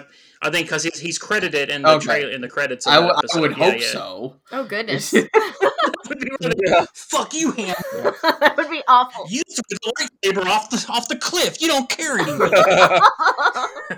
And now, Boston, you just don't watch any of the Star Wars stuff, right? I just haven't. It's not that I don't. It's not that I don't or won't. I just have not. Boston, I feel you. I feel you because if I lived alone, I also would just not be into the Star Wars thing. But since I have Michael, it sort of is well, it's around me, so I might as well watch it anyway. But I don't know if I would just pick it up on my own. Kind of like with me and Supernatural. I would never choose to watch Supernatural, but Kim loves it, so... Yeah. Every time you say that, you hurt us. I die a little bit inside, honestly. I really do. Boston likes to hurt us, Scott. I know. Yeah. He cuts deep. So, now, the one thing so far with the show is, the first 4 episodes, I'll admit, little uneven, but I think some of the hate that the show is getting online frustrates me because people are saying, oh, this isn't how Boba Fett would act. How the fuck do you know that? Boba Fett has been in 2 movies, has had 4 lines of dialogue, got knocked into a Sarlacc pit. There's not a lot of characterization for this guy. Look, okay, this one book that was written by a fan a long time ago made my little penis hard, and so now exactly the way that story went, then I can't be happy. I get it. I mean, it's the same thing. Well, first of all, someone put this out there. It was a screen capture someone had posted. It's people are mad because the Boba Fett tattoo that they got is not how he's acting in the show or something like that, which I thought was hilarious. But it's the same expectations all of us have had with Game of Thrones or pro wrestling, so many stuff where we fantasy book in our own head, and then when it doesn't live up to all the expectations in our head, everybody just then immediately trashes it. I was fine. I know you guys have talked about this. I was totally fine with how Game of Thrones went. I know Angela was fine with it too. Oh yeah, I feel like they gave you hints. I don't mean to bash anybody, but it was pretty clear to me that she was going nutso. Oh yeah, that part I had no problem with. I just had a problem with how they ruined Jamie's character at the end of the show after all the redemption they did to him. Oh yeah, I understand that. Was a big problem for me because all that was for nothing. Yeah, I keep coming back to that part. I agree with anybody on that one. Yeah, fuck that part. Yeah, but anybody that didn't see Daenerys changing was not paying attention to the seasons beforehand. Completely honestly, agree. I still stand with the idea. I don't think she ever changed. That was in my head. I hold it akin to the Punisher. She just so happened to be. Frank Castle is a serial killer who happens to kill bad people, like Dexter. Right. That is all Daenerys was doing. She was being violent, cruel, and inhuman, but to the bad guy, so we didn't care. But she was so nice to her horsey people, though. She was. Don't liken her to the Punisher, though, because then far right-wing people will start using her picture. Oh, gosh. That would be so bad. Confused. Oh, God, that would be amazing. Yeah, that would be, actually. But my thing with Boba Fett is, going with this show, we had on before when Scott talked, we had an episode where we talked about near-death experiences, and Scott talked about how he changed who he was after he almost died in that car wreck. 100%. Boba Fett almost dies in a Sarlacc pit. Boba Fett survives the Sarlacc pit, becomes a hostage to the Tusken Raiders, and then befriends them. Yep. So there's this huge thing that happens with Boba Fett from Empire to where we're at in Book of Boba Fett, where he has what's called character development. What? The person he was. What? In those movies are that book that got you hard. He is a different person now. People change. And my point, too, is he was a bounty hunter. He worked for the Empire, but was doing the job. He would take a bounty from anybody. Does that mean he's a bad guy anyway? Yeah. Just because he was a bounty hunter taking jobs for the Empire? Inherently, yeah. I'm sorry. Kind of, yeah. You're working for the Nazis, basically. You're taking back Well, hunters for the Nazis. I guess so. But when people go, he don't fight good now, it's like, well, he's old, for one, and two, they've shown in the first 4 episodes, he has to get in that healing bath. Yeah. So he's obviously not at 100%. And by the way, I have an article pulled up here from Esquire. It says that Mark Hamill was not used at all for any audio, nothing. They did also for Mandalorian, they did something called a re-speecher, where they took recorded audio of Hamill from the films, and it says in Boba Fett, it says they went one step further in eliminating Hamill altogether. Not only was his voice digitally created, but his likeness was as well. Oh wow! Yeah, so yeah, they didn't use him at all. I'm sure he was so relieved. So Mark Hamill can die at any moment, I guess. Apparently so. And Star Wars is like, it does say here. Damn. Wow, Graham Hamilton plays Luke Skywalker. Okay. I'm glad you caught that. It says performance artist Scott Lang hired to play Luke while on set. The deepfake tech used to put Hamill's face on the character, then re-speecher to make him say whatever you want. That's crazy. It's weird because his name, he's listed in the credits of the episode, though. I don't know. His likeness was there, so I feel like they have right. to His that. name and likeness. Right. Name, they have to because of that, I guess. Yeah, just like the college kids. Name, image, and likeness. So my question is, does he get paid? I'm sure he gets paid. Yeah. Okay. God, I hope so. I would hope so, too. I don't think it's not going to be like a Mr. Fuji situation where the wrestler Mr. Fuji, he used to, it was so weird, he used to work as a ticket taker at the East Town Mall. He sure did. It sued the game company at the time that was doing the WWE games because they used his likeness in one of the games without paying him. Oh. Yeah, so Fuji sued. Yeah, you don't screw with Mr. Fuji. He'll throw sand in your face and then sue you. Exactly. But I will admit, the last 2 episodes of Boba Fett have been better than the first 4, which kind of shows you maybe Boba Fett's a cool character, but maybe there's not a lot to him. The last 2 episodes have been phenomenal. I think we all call it, Mandalorian season 2.5? Pretty much that's what it is. Right. And let me tell you right now, making Grogu choose between the Jedi or the Mandalorian, that's some bullshit, Luke. It is. He's a baby. Lightsaber. I thought it was the Sith that dealt in absolute. Drops the mic. Oh. Burn. My only argument to that, and I do agree with what you're saying, but my only argument is how they always, and Angela and I have gone back and forth on this, and how the Jedi are supposed to give away like all personal attachment. So his choice is if he chooses the chainmail, he's still having that personal attachment to the Mandalorian, where he picks the lightsaber and he's going the way of the Jedi. That would be my counter argument to that point. So in a way, it's kind of interesting because both Mando and Baby Yoda are getting, in a way, abused by people that are very into religion. Because remember, the armorer told Mando he was out. He had to leave. Yeah. And now Luke is making Baby Yoda decide, hey, you can be friends with Mando, but that means you're not going to be a Jedi. Yep. And it's a good show. Just that if you're listening to this, well, you probably we spoiled a lot of shit here, but it's nowhere near as bad as some parts of the internet. And they're probably like a vocal minority, if we're being honest. It's bad. So what do you guys think he's going to choose? Oh. The lightsaber. I'm not even sure if I would have even I'm not even sure I would have looked at the armor. I mean, sword or shield? Sword all the way. Go for the sword. I don't understand the choice you here. And your swords. If you're presented with Pokemon Sword and Shield, are you still picking the sword? Yes.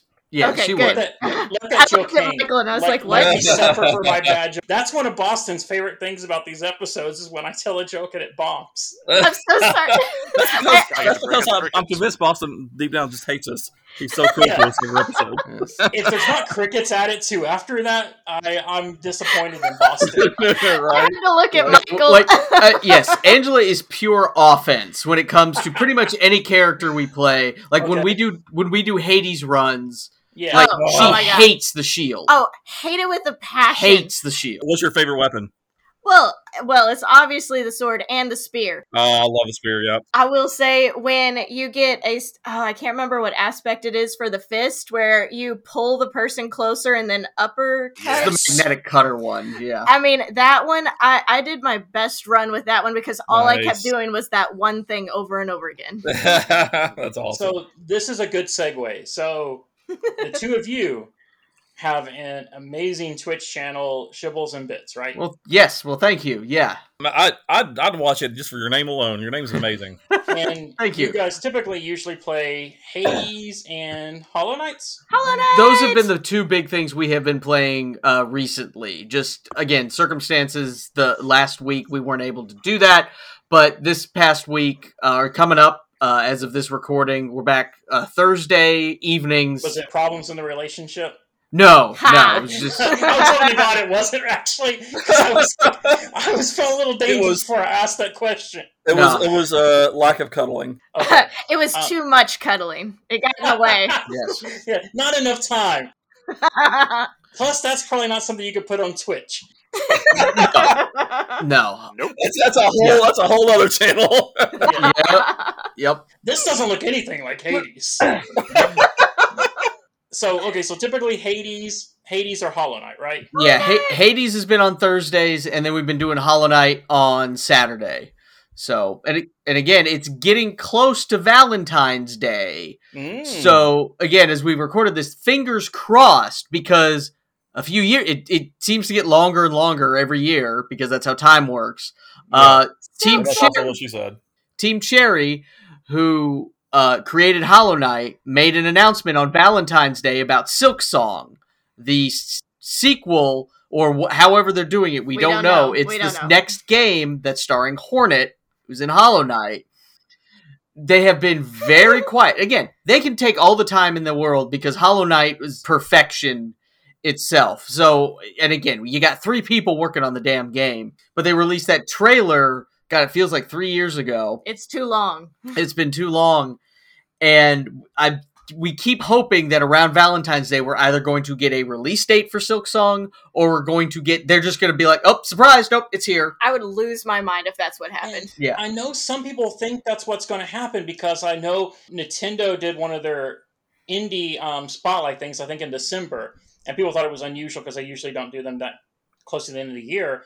And there was a lot of people going, oh, maybe they're going to show Silk Song here. But then people were saying, well, no, because there's another outlet that there's a rumor that Silk Song would be February of 2022. I'm hoping that's right, because Hollow Knight is phenomenal. And Angela, I hear you chanting Hollow Knight a lot in the background Hollow Knight! You're kind of a Hollow Knight expert, aren't you? Well, okay, I am not a gamer, okay? So I don't want anybody coming into this thinking like, oh, Angela, she's beat this so many... I have not, okay? But I have played the game so many times, and then just when it got to the point where I didn't want to go any further, I just quit, so...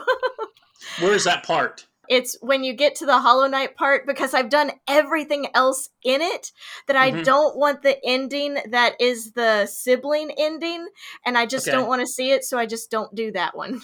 I respect that. All right. Yep. Yeah. Did you ever beat the circus part? Yes. Yes. It's so much fun. That's some respect for me, because that... I cheesed it. circus So time. when you say like I know a lot of cheeses. So like Hey, I've cheesy never works. actually beaten the right? I've never actually beaten the Crystal Guardian. I always get the stink thing on, and Defender's Crest. the Defender's Crest, and I stand next to him, and he dies. Because he's Oh, sleeping that's on a smart. bench. Yeah. Yeah. So you can just sit there and cheese him. Of course, I've timed it where usually like I'll do it and maybe die one time, but then by like the time it takes me to then respawn, come back, and then beat him, Yep. it still is quicker than like her just sitting there. It is, but I don't Yeah. have to worry about It's him true. killing me. I mean, there's Yeah. different ways to skin a cat. You know, it's Yeah, so no, there are. Like when I first started playing the game, I got to the first fight with Hornet, and it's a hard ass fight that early in the game. Oh Yes. God, yeah. I could not get past that part. I was thinking, okay, Ryan, I guess you just suck at video games now. So I had to go online. Finally, I said, I'm going to look on YouTube, and somebody did found a way to cheese Hornet, and it worked to perfection. And then I felt good about myself. I didn't sit there and go, oh, I cheesed. I was like, ha ha, Cornet, I guess I'm the best this time. That's right. Yeah, it's such a well-made game. It's so good. I love taking my time with it. Like I'm the kind of person that like counts how much geo you need and like opening all the snags and doing all the collectibles. Like I even got a plushie of a grub that makes different noises. Oh, it's so awesome. cute. Yeah. You can see it on the Twitch stream. Yeah, we'll have it when we play Hollow Knight. We do have a subscriber goal going right now that we've announced where if we get to 25 followers, because again, we're trying to get to Twitch affiliate. We're that wonderful goal of at least hopefully then having ads and then maybe they'll send us $1 like we did on Spotify. These are things I personally have not done in the game. So if we get to 25 followers, I will kill Menderbug. That's so sad. Yes. Yeah, I know, right? And do that. If we get to Twitch affiliate, I will make. I'm not going to say I'm going to complete it, but I will make an attempt at the Path of Pain. Oh, where are you guys at right now? Oh, where are we? We are. So Michael likes to take a weird route. So at the current moment, he's trying to get 2 more Pale Ore without even having Desolate Dive. Desolate Dive, which is wild. So we're really like going off the rails here with this one, just to kind of make it interesting and see. Yeah, you got to shake it up a little bit. Yeah, just like with your mega mixes. You got to shake it up a little bit. You can't, just go straight into the same song. Yeah. But how many where are you at right now how close are you to affiliation? I believe we've got 15 followers right now. Okay. So that's not too bad. Just 10 more. Yeah. We'll put the link to your Twitch channel in our show notes. I guess maybe. Let's do that instead of putting Scott in there, Boston. Can we just put our Poor Scott. Just do that for our show notes? Yeah. And then when we share it onto the Facebook pages and the socials, we'll put it there too. To hopefully get you those 10. Yeah, we're actually up to 19 followers, actually. I'm going to take it to us. Like in the matter of 2 minutes that we've been speaking about this, you've gone up 4. And of course, Boston was our first follower. So nice. Thank you, Boston. Yeah, and I can tell you, be honest, Boston and I, we hang out a lot, go to comic book store and all that. Boston talks a lot about how much he enjoys your Twitch channel. That is awesome. Boston, I hope I'm not breaking any secrets here. Yes, I have said that. I have said that. I think you're ruining Boston's reputation because he's come across as a bad boy. Yeah. How he treats me and you and I. So I think you're ruining his reputation. We love Boston. Yeah. I enjoy. Well, see, that was the original idea behind my channel too. It was going to be co-op specifically. Yeah. Like seeing another team being like, yes, we're doing co-op together as a team. It's like, yeah. The first couple of things we did too on our channel, we played Sackboy's Big Adventure. Nice. Oh, I love that game. And then we also played It Takes Two, which is awesome. As a Valentine's Day thing, I highly recommend It Takes Two. Ron and I both recommend that as well. Yeah, we did our top 10 games of the year, and we both put it on our list. That's a really good co-op game. Oh, it is. And you can catch our archived footage of that over on our YouTube page, which is also Shibbles and Bits. We've got all the stream archives there, and hopefully I'm going to start making some actual YouTube videos again, like some sports videos and things, because I did a lot of Tennessee football recaps. Yeah. But now I have some ideas for some more longer form things. I just haven't had the time to do them. And did you see a uptick on your TikTok when you were doing? Because I know you ended up like you got a good amount of traction with some of your Simone Biles. I got a fair amount, but it's kind of just petered out. I guess all those people were not as fond of betting as I was. Yeah. So, but well, it's weird how some of those things work. So what's get sent out there to get people to come to and watch and then give you those follows and likes and everything too. And it changes like every fucking week. Does it really? Almost.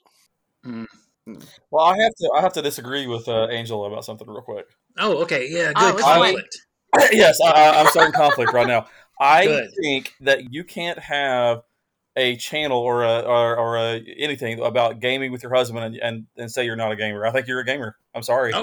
Oh, that's so sweet. I think sweet. You're a gamer. I super appreciate it. If you see some of the okay, funny story time. Yes. If you on. If you see see one of the parts on It Takes Two that we did, you'll see a lot of time where we pause and then we switch controllers, and then Michael has to do it, and then we pause and switch controllers because I legit could not get past the wasps. You don't have to be a good gamer to be a gamer. It was in the wasps when you had to take out when you were fighting with the squirrels and had to take out all the wasps. Oh yeah. Yes. Yeah. Because Angela had never played a third-person shooter. Like, zero in my entire life. It was interesting watching her try and figure out how you can move and aim and fire all at the same time. Guys, it was aiming at the ceiling. Every time I push the button, I don't understand what we're talking about. I was pushing the same buttons. That's awesome. So, that's actually the part. That's where Scott and I are. Since we haven't got to play in a couple of weeks because of COVID and everything. We gotta start that again. That's exactly where we're at in the game, and it's a fun game. Now it's fun. It's so fun. There is a guy, and I'm gonna probably mispronounce his name, so I apologize.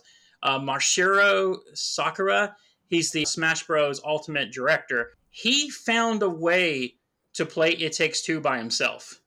What does he do? He's got that's some talent. Like I don't know how way to share this with you all, but he's got a way where he takes two PlayStation controllers and kind of puts them on top of each other, and then he uses his thumbs on the analog sticks on the bottom controller, and then his fingers for the analog sticks on the other controller, and then he switches between the two. And he's been able to get super far in the game doing it solo. Wow. That's for Sakurai, really. Okay. Yeah. He's streamed many times. I guess he's got a Mr. Sakurai Presents showcase that he actually uses two controllers at once, sometimes drawing laughter from the staff and viewers. In fact, sights of him using two controllers at once can be seen even in Smash Brothers Brawl. I love that. So he's found a way to do this by himself. I don't honestly know if I could I don't think I could get past the beginning of that game like that. I don't think I could either. Yeah. I don't think I can get past the character select screen. And here's the we got to pick between May and Cody. I don't think I could do that. You don't even need two copies of the game. He's made enough money. Yeah, he's got to be able to afford a friend. Right, exactly. In fact, you know what? If you want to play that game with me, I'm down. I will not play Smash Brothers with you because I don't understand Smash Brothers, but I will play It Takes Two with you. And I want to tell you right now, I know with as much frustrated as Ryan and I have been in that game, there's no damn way. There's no way in hell I can do that by myself. No. That would be intense. I think I could do it by myself easier than with a partner. Oh. I mean, what are you going to... Okay, let's hear this. I mean, I don't have to communicate anything. I just do it. Well, but that's the best part. That's the most fun part about it, though. Yeah, that's the challenge. Really that's is the fun part. But yeah, if I want to win, that's different than having fun. It also helps that Scott and I play games the same. I don't know how you all play games, but the way I do it is I'm searching every nook and nanny. I'm searching every nanny, every nook and cranny. But that's the way Scott plays too. So as soon as it gives us control, we both run off in our own direction to look for hidden stuff. We don't even say what we're doing. We just automatically do it. Yeah. Nice. I am very much a kind of like a go. It's not that I don't explore. Michael's really the more explore person. Thank goodness he's like there because he's sort of like, wait, there's something over here because I'm just like, oh, is this a path? I need to follow this path. Let's go. Now you don't do that with Hollow Knight though, right? You've gotten to the point where you explore it. Hollow Knight's very different to me because the ambiance makes you want to stay there longer and like hit every single piece of the wall humanly possible. Okay. Now, I don't know if are you guys still with the squirrels and the wasps? That's Is that where you are in the game right now? Okay. Yeah. I'm just gonna say I'm not trying to spoil anything. Oh God. But I'm gonna power through it. I have done some very dark things. This is true. In video games. Oh. There is something coming up in this game that is one of the most horrible, dark, disturbing things I have ever done in a video game. It's in the wasp level. Man. Okay. Michael, it's in the wasp level. Wait for it. No, it's not in that. It's not in the Wasp level. Okay. It's later, but it's still one of the most horrible things you will ever do in a video And game. it makes you do it too. boy. It makes you do it. Here's no. when I first started playing the game, I'm like, oh, this would be a cool game for my friend Ryan to play with his little daughter. And then like about 20 minutes later, I was like, this isn't a game for adults. This is not a children's game. You know, like, I don't know if you guys remember from Grand Theft Auto 5 when you're forced to torture that one guy, like with waterboarding and the batteries. Yeah, like that. Yeah, this is worse. I think we need to have a Twitch channel where we make little kids play games like this. Oh my god! If you don't torture this person, you're never going to see your mom again. It's like a type of Saw. Yep. And when he says, please, mister, let me go home, you chuckle and go, kids really do say the darndest things. It bothers me that you were ready for that part. Sounds like you rehearsed that. I didn't, though. That's the problem with my brain. One thing I do know we want to talk about tonight, like the situation that's going on, because it's actually playing out here in Tennessee, unfortunately, with what happened with the book Mouse. Right. Yeah. Yeah. So for people who don't understand, there was is it McMinn County? I do want to say, in defense of Tennessee, it was only one county. Yes. A lot of the articles that came up about it really upset me because they were like, Tennessee county schools. I'm like, whoa, hold up. Mm-hmm. Not all county schools in Tennessee. One specific county. Yeah. And then, of course, as soon as you're defending it, then it comes out, Tennessee pastor burns books. Yeah, that didn't help either. No. Yeah. That was bad. So it was, McMinn County where Athens, Tennessee is. So it's down... It's a small county. Yeah. It's down I-75. It's between Knoxville and Chattanooga. As the crow flies, I think. Crows. Yeah, so McMinn County, this book has been in curriculums for years, but that's the new big thing with the right and their culture war is now attacking books for children. So they had it wasn't banned, but it was pulled essentially from the school's curriculum, right? For like 8th graders. I thought it was banned from the libraries. See, and this is where everybody gets hazy about so much of this is because they pulled it from the curriculum. Now they say they have not removed it from the library. Yeah, like McMinn County has libraries. That's been the big thing is everybody's like, you can go to the library and get it. It's like, I think of me. Now again, I'm not every person, but when I was in middle school, I was not a big reader. Okay. Angela was a big reader. Yeah. I'm still a big reader. We're both big readers now. But back then, like, I was reading, like, Sports Illustrated and... Boys Life. Whatever. Yeah, Boys Life magazine. I was in the Boy Scouts, so I had that. But I was...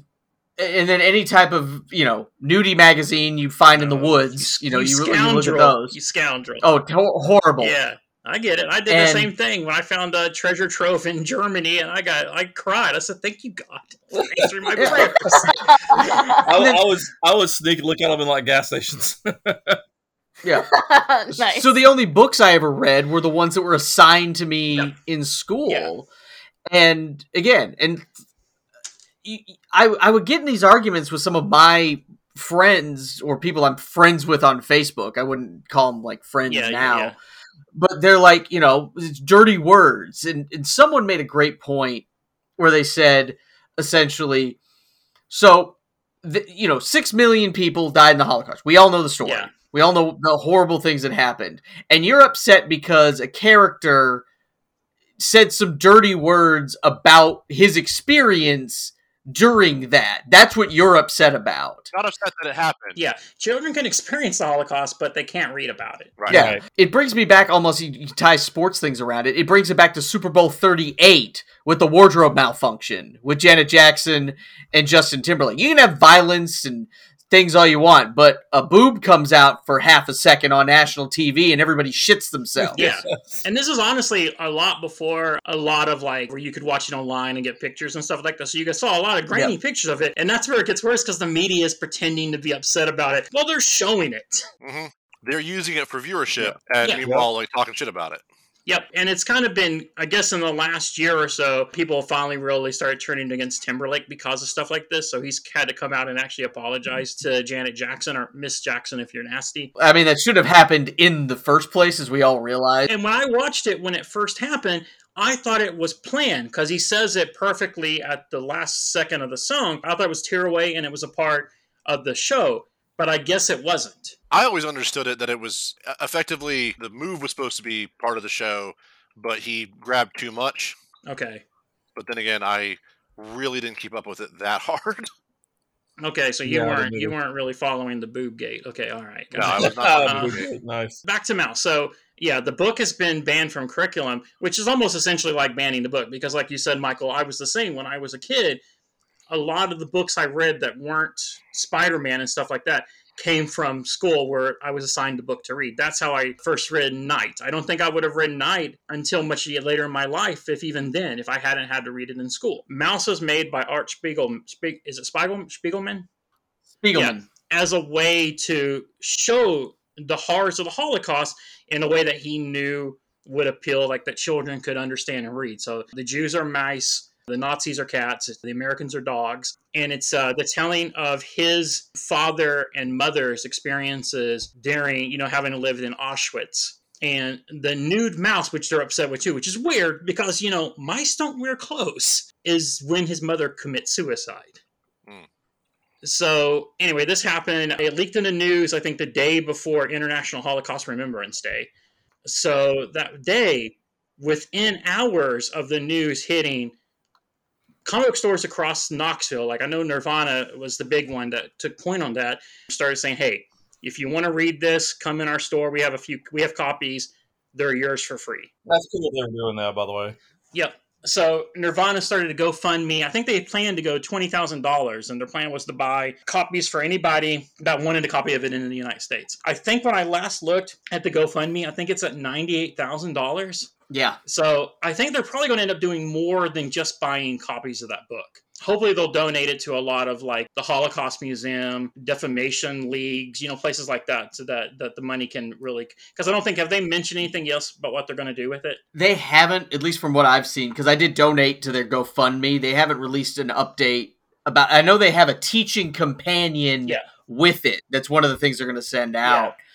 Yeah. It's one of these things too, because it was an argument that they had because one of the things that the board came out and said later, they made a statement, said, we're going to replace it with another book about the Holocaust. But they didn't come up with anything. They said they're going to eventually do that. Yeah. But they didn't say what they're doing. So, because if you're going to replace it, again, this is just me, I believe that that's just such a perfect thing to show. Because yes, The Diary of Anne Frank is a wonderful read and everybody should read that. The Boy in the Striped Pajamas should be read too. However, you want to look at what's truly gritty about the Holocaust, because you don't hear about what happens inside Auschwitz from The Diary of Anne Frank. You just talk about them hiding. The Boy in the Striped Pajamas, it's from the perspective of a German boy. Yeah. It's not even from the kid in the concentration camp. Yeah, exactly. So you look at this. This is what gives them the reality of everything. And that's why I'm such a big proponent of Mouse. I'm going to reread it here very soon. So just because I want to see it again. I read it a long time ago. Angela's had a copy forever. I read that one back a few years ago as well. So it's, again, history is such a thing that you need to know about these things. You need to see, history is there to, and I was a history minor in college. Yeah. It's there to make you uncomfortable. There's so many things that even I, as a big history guy, didn't know about. Yeah. I've said this before. I didn't know about the Tulsa Massacre until Watchmen came out. Really? Yeah, I didn't know anything about that. And I love history. I love hearing about all these things and then learning from it. Yeah, no, that's awesome. And I think that's impressive that you were a minor in college. Like, you were basically like Doogie Howard. God damn it. This is what I do. But one of the cool things is the comic store I go to is Comics Exchange. Bill's been on the show before. So Bill, immediately, once the story came out what happened in McMinn County, Bill went and bought as many copies as he could, like, because the book sold out almost immediately because so many people are buying books of it. And then the next day, Will Wheaton, I think on his Twitter or his one of his socials, to talk about all this, and he linked to comic book stores all across Tennessee. I think Comics Exchange was the 6th one on his list there. So Bill started getting calls from people asking, what can we do? How can we donate money? So Bill got last week 40 soft covers in.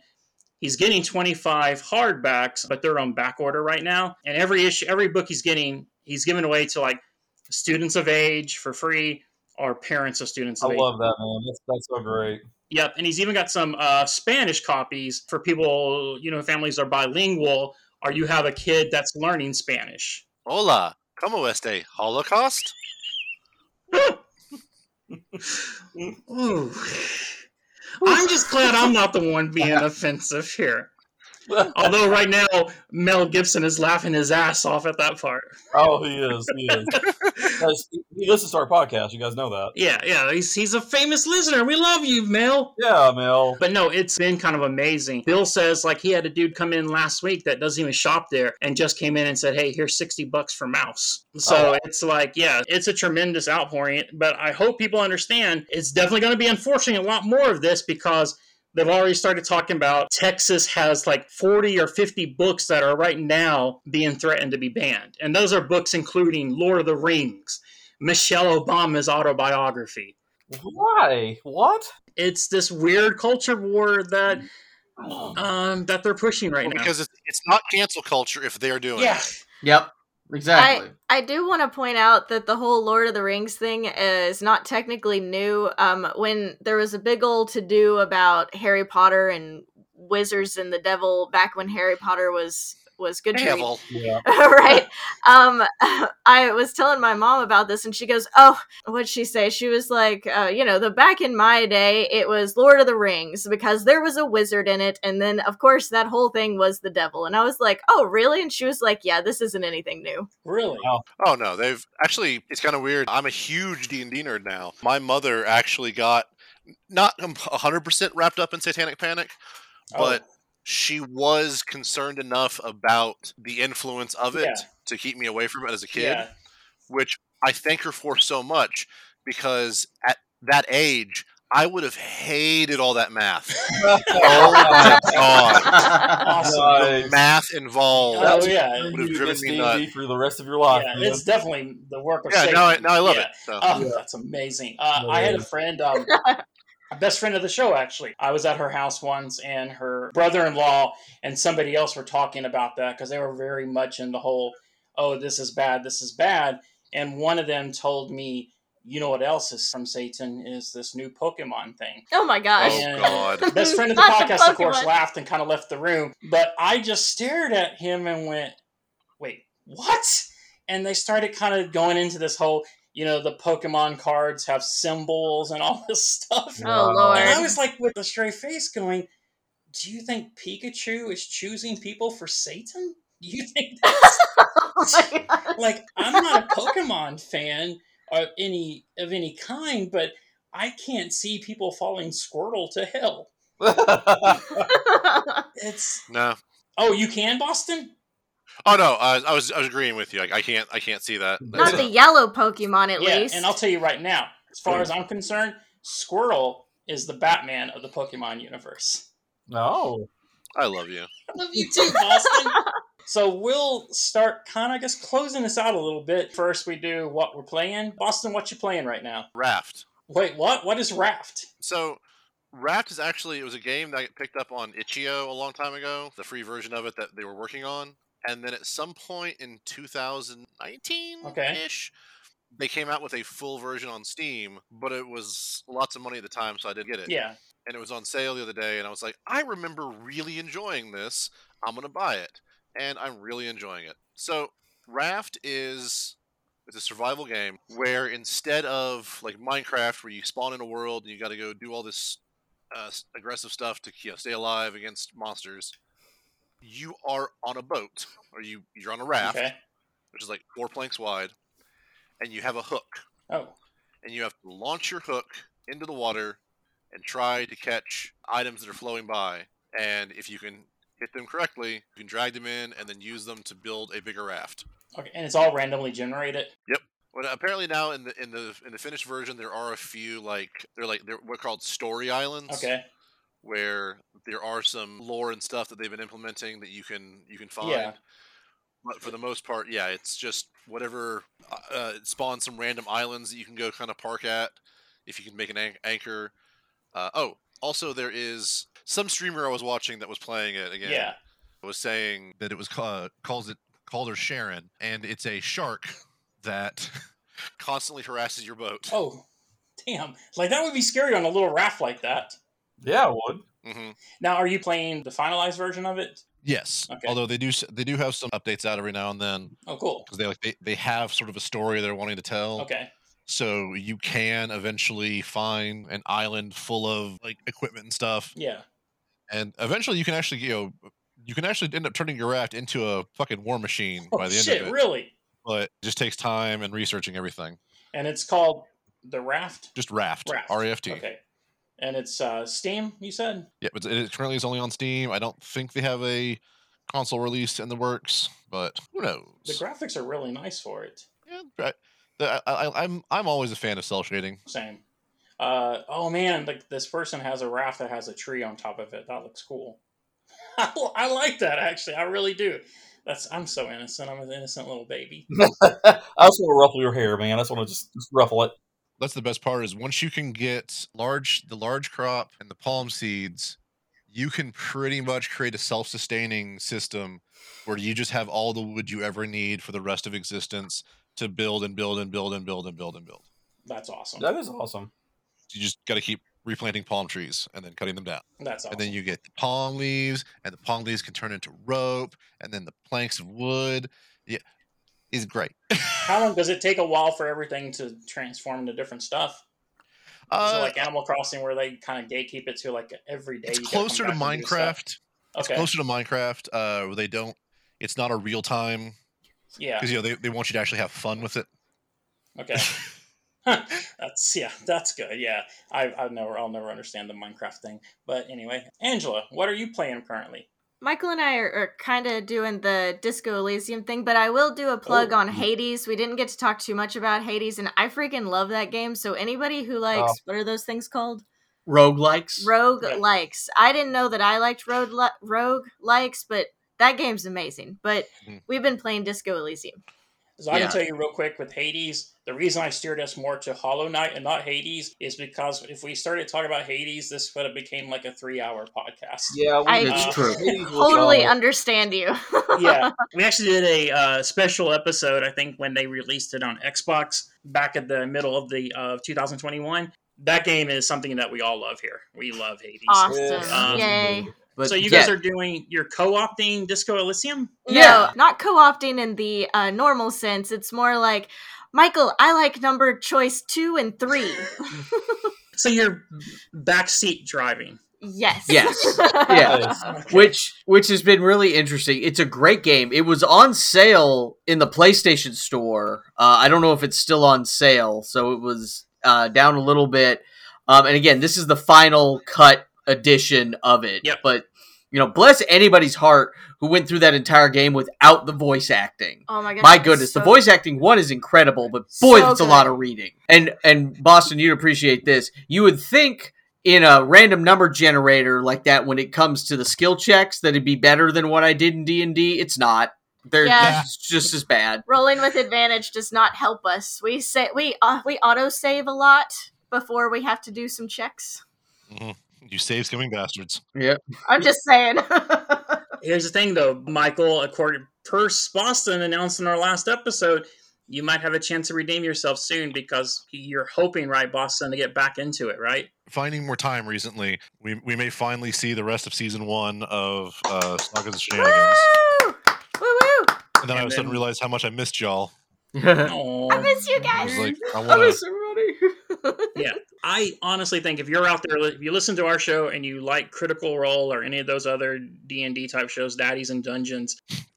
Hold on, write that down. Someone write that down. That's an actual show. I'm not making. That's not me making Orion funny. Oh, is that a show? There's Daddies and Dungeons. I am watching it right now. It's amazing. Each episode, there's 5 of them, 4 dudes and a girl, and each season they're a different kind of daddy. First season, they're at their kids' soccer. They're at their kids' soccer game when they get sent to a D&D level. But seriously, if you like any of those, I think you'll love. Is it called Sagas and Shenanigans? Is that the proper title of it now? That is what it became after the breakup. The Undoing. Which sucks too, because I really liked the original name. Original name was really good. I mean, if you was still being a spy for China, man. It's my problem. I love China, I guess, so much. China. I hope that does happen soon, because I was a listener to the show, and I would hear in advance Boston would tell me his evil plans for you all. Oh, I have no doubt that they were evil. There were some times where me, Angela, not the character, was like, what the crap is happening? How am I supposed to roleplay this and act calm? Oh, that's awesome. Oh my gosh. But hopefully he's able to get the party back soon. It's fun. If nothing else, I would love to get everybody back together, all the original cast back together, just so I can run that. There's a heist. There was a heist that was supposed to happen. And I had a bunch of fun little twists planned for it, and then it's just like it keeps like looking like further and further in the distance, and I'm like, no, I will have you. Yes, we should do it. We should do it. Do it as a special. Yeah, like the spring Halloween special. That was never released on time. Well, we can have a spring special and a summer special and a whatever kind of special you want. Yeah, I mean, you can always do that. Like, this is our Valentine's episode. Special. And honestly, this will probably come out right before Valentine's Day, but some people are going to listen to this a month from now. Yeah. True. Yeah, that's a perfect game. I have Disco Elysium on my PlayStation 5 here. I don't know why I've not started yet. I know that's a game that Boston really wants to play too. Yeah, it's a lot of fun with the my favorite characters are, of course, your own mind. Is mine the ancient reptilian brain, and you get favorite. And it's the first one that talks. So if you ever start the game, that first voice is my most favorite voice, and I'm like, yeah, I wish that was in my brain. Okay, I'm excited. Scott, what have you been playing? Recently, I've actually been playing the Legendary Remake Edition of Mass Effect. Oh. Yeah, okay. they finally put it on Game Pass, and that's a series I've never finished. I never beat. I was actually going to buy it a while back, and then I knew it was coming to Game Pass. Like, well, I'm just going to wait. But now I'm on the old Mass Effect kick again. Okay, are you still on the first one? Yeah. I've not been playing it too long, so I'm still on the first one, and they've done so many like quality of life improvements, and what's funny is I started playing it on the my old Xbox, before I bought that, the Series X. Yeah, and like and as old as the game is, it's insane the amount of difference that I've noticed just because of the upgrade in my system, like loading and just how smooth the game runs. Even though it's so old, it still makes a giant difference on the new Xbox. Yeah, that's the thing with the new generation systems. Like once you get those loading times, you can't go back.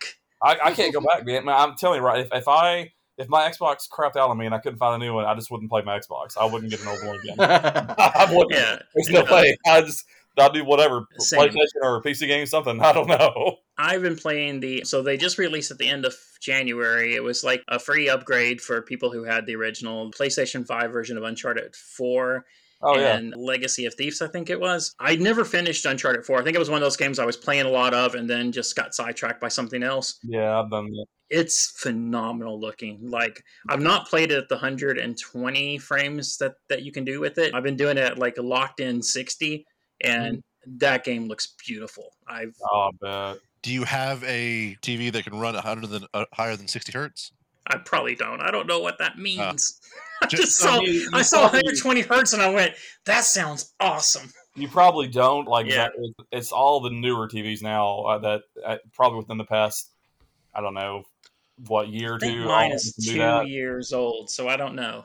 Yeah, I know mine can't. Maybe, because I know that we had recently when we upgraded our PCs, we actively went looking for 140 hertz monitors because you can run. Yeah, you can absolutely run it at 120 FPS, but if your TV can't refresh that fast, it doesn't matter. Yeah.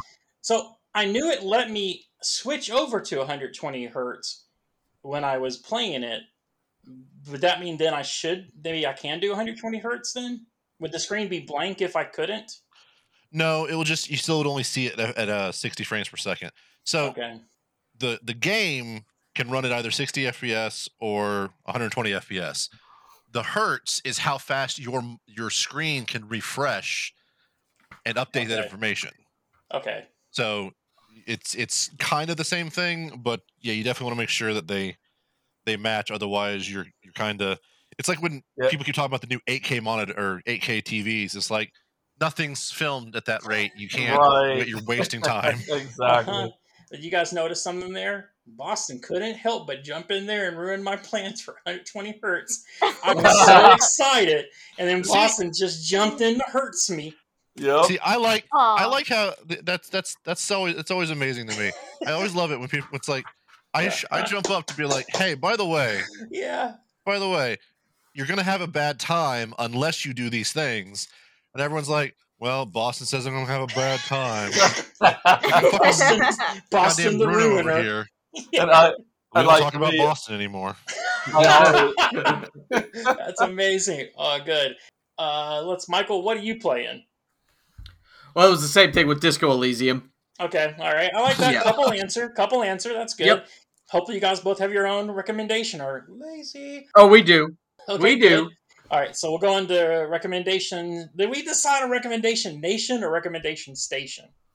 I think the verdict was still out because it was a dumb name either way. Fair. Recommendation station. Burn. Recommendation station. Okay, all right. See, and look, Angela sees it too, how much you hurt me. Been on here one time. Yeah, I was scared the last episode where it was just me and Boston. I was like, what's he going to do to me? Oh, right, you were getting the full brunt of his abuse. Yeah, I didn't have the lovable time being to put in between us. Boston, what's your recommendation station? My recommendation is, now that I made that Encanto joke, a YouTuber that I've been following for a while, and I think he does some really good video essays, and his voice isn't too annoying. Schaeferillis on YouTube. Okay. Recently, he did one about comparing Raya and the Last Dragon and Encanto for how they approach their message. Okay. About how Raya is a terrible message for children and Encanto is an amazing message for children, and how Raya should have done better. See, and I liked Raya, so I'm definitely going to listen to this.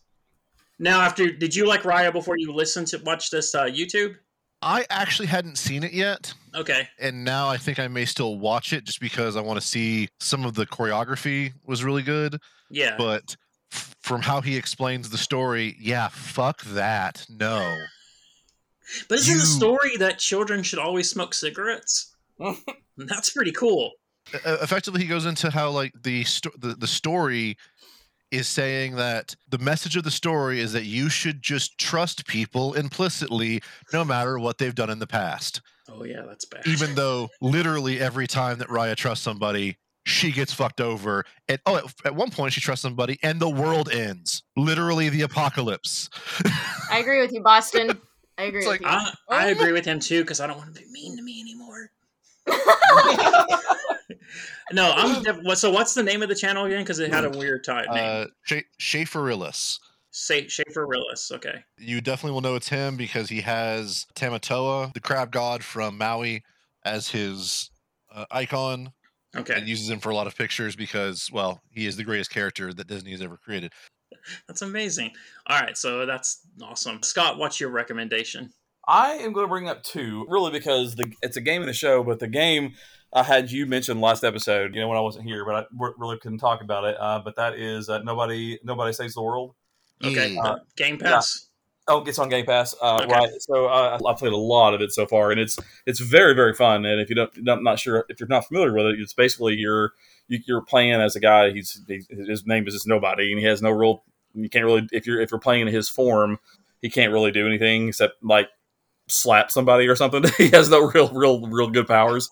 But you're coming to this world, you don't know who you are, and it's being overrun by some kind of a darkness, and the special wizard's missing. You're on a quest to go find him, but as you level up, you unlock all these forms. Like the first one was a rat, You can do like a ranger, a guard, a magician. You can turn into a horse, a slug.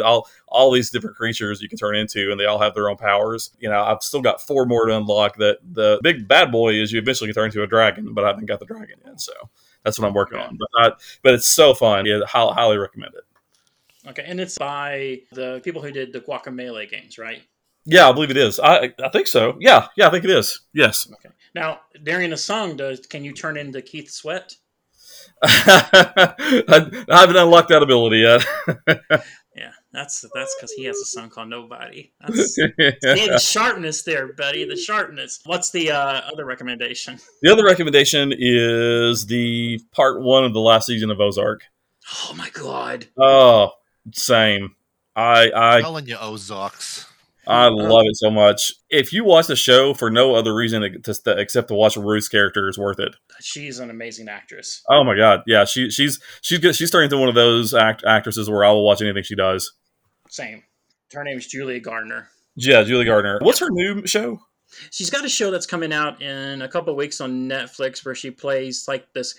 It's based on a true story about this con artist that pretended to be an heiress. Right. I cannot remember the life of me what it's called though. But you watched through the first 7 episodes of the new season. Oh my god, it's so intense. It's just like the whole show is. But yeah, and her stuff that happens with her character towards the very end is just heartbreaking and brutal. And it's oh my god, I can't recommend it enough. Yeah, her new show is going to be called Inventing Anna, and she plays the role of Russian-born German fraudster Anna Delvey. So basically, it's how she basically moved to New York and committed a lot of fraud. All right. Okay. Yeah, and it's I think it's Netflix sometime in February. Nice. I will watch it. I 100% will watch it. No, same. All right, Michael, what's your recommendation?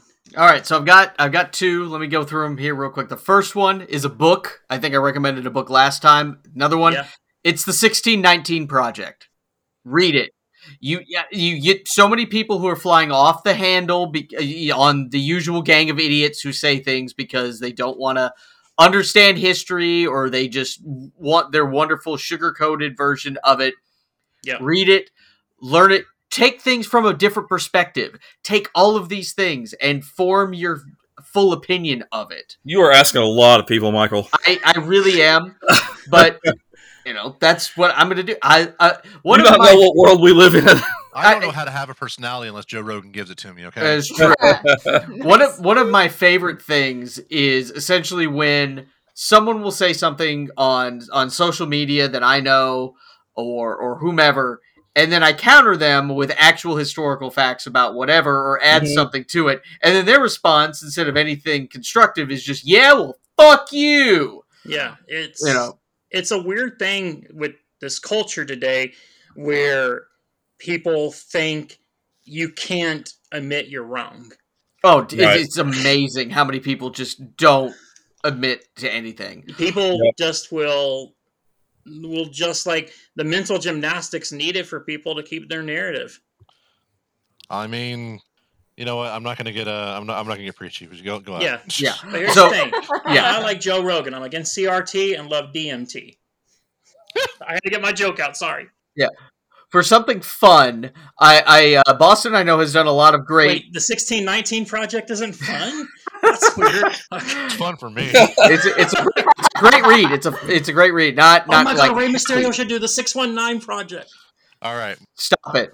Anyway, so I know Boston has recommended a lot of great YouTube channels. Checked on some of those. One I want to recommend is Awkward Ashley. She is she's Ashley Burton. I know she worked at some radio stations actually locally here in Knoxville, but she has a YouTube channel called Millennial Movie Monday. She talks about how she's a millennial and hasn't seen a lot of movies. She's a kindred spirit in that way. Yeah.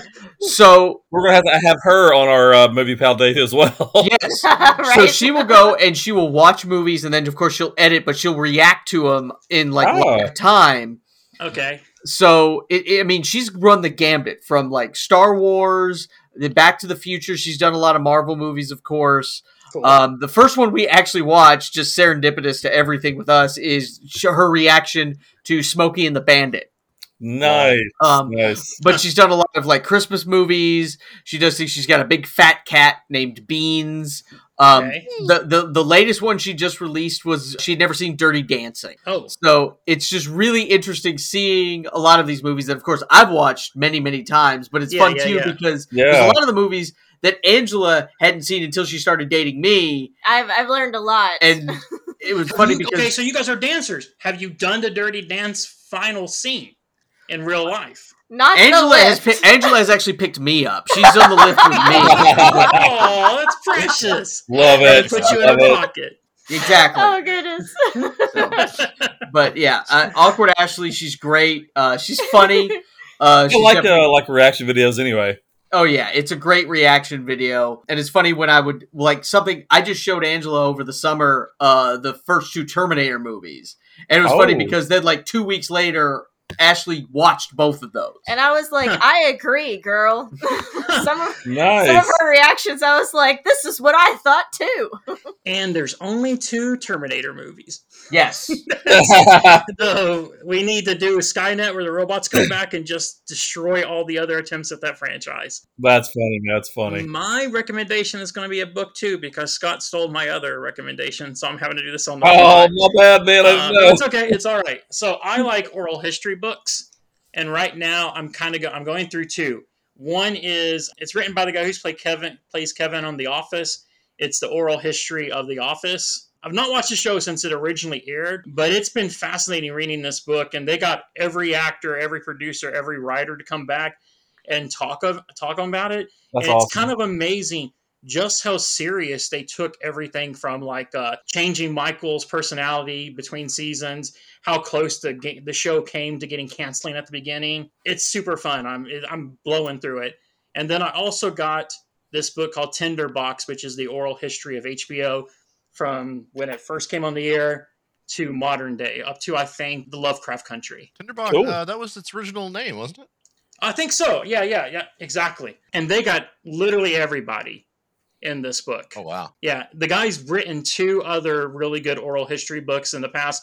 One based on SNL, which was the funniest one because once it gets into the Will Ferrell era, you lose all the drugs and all that stuff, and it becomes like more of like a wholesome take. Right.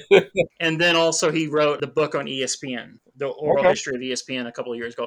It's a giant book. I think it's going to take me forever to read because it's about 1,200 pages. But now I'm focused on this Office book, and I'm loving it. So if you see me in person in the next year, just expect to get a lot of Office trivia that you did not ask for. We're going to end with somebody named after a character from The Office, Angela. Vox Machina. That's my suggestion. The new animated. Yes, that's my recommendation. I love it. I watched Critical Role season 1, their first campaign basically, and that's what it's based off of, and so it's so fun. Do they have any of the actors or any of the voice actors return for their roles, or is it a different team? They all have. It's all of them. It's all of them. Okay. Doing all their stuff. So yeah. And it's based on the first campaign, which was Vox Machina. Is that right? Yes. Yes, that's correct. Okay. And the second one is the Mighty something, right?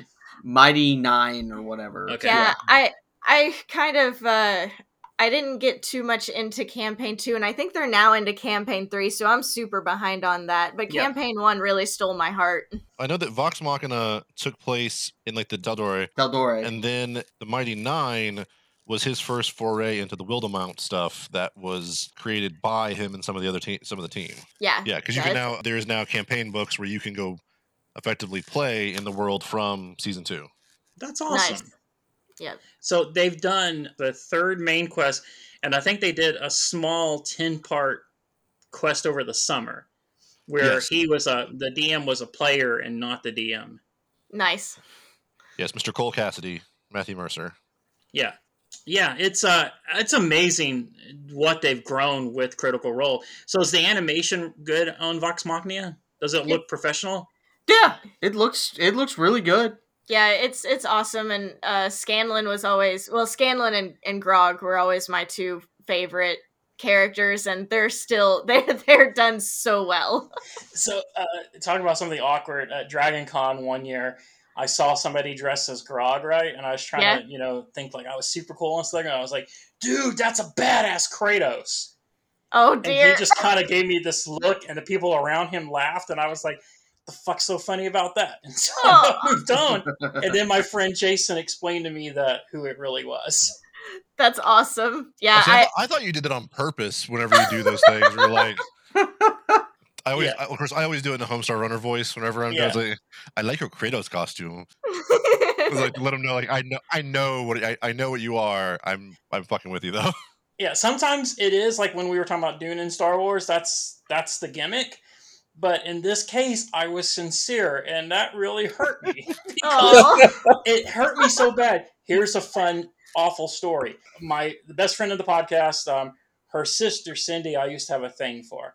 And the first time I tried to make a move on her, I was in her bedroom, and she had posters up on the wall of different music groups and everything. And I was trying to pretend like I was super cool and knew stuff. And I said, yeah, I really like that band Leon Butterfly. Because the way, that did the song In-A-Gadda-Da-Vida, what is it, Iron Butterfly is the real name? Yes. Yeah. And she just looked at me and goes, you're a big fan of Leon Butterfly, but their name is Iron Butterfly. Oh, dear. And I just had to leave the room. The fonts made it look like Leon Butterfly. I pictured in mind Leon Butterfly was like a badass, like a soloist. Yeah. Leon Butterfly. That's gonna be my next PC. That's good. All right, Boston, since I don't know how to end episodes because I'll just keep talking, I'll throw it to you. Michaelangela, because we had way too much fun saying that last week. I'm sure you did. It was a pleasure to have you out and on the show. Thank you again for coming out. Yes, it was really fun. We had fun, as always, and hopefully everybody wins money on my bets. So hopefully so. Yes. Remember, that's Shibbles and Bits on Twitch and TikTok and YouTube. But without any further ado, we thank you all so much for coming out, and we thank you for spending time with us, Internet. We'll catch you all in the next episode, and good night. Love you guys. Well, dear friend, either you're closing your eyes to savings you do not wish to acknowledge, or you are not aware of the caliber of discounts indicated by the presence of a hearted object in your community. Hey kid, look at you, right time, right place. Right for the picking. Right money in your pocket, you're lucky, very lucky. You're so very, very lucky that you get to be investing in this very special product from everybody's favorite number one rated salesman, Durkin 967. I depart to say it, I depart to say it, yes, I might depart to say it. Yes, sir. But you want to have a little fun? Little something good lucky from the glum, humdrum, live comfortably. Yeah. Listen up, for the offer only comes just one. I used to get having violent thoughts, but don't you wanna be any big shot in the wire today. All the secret in stock, all you gotta do is Brain blocked.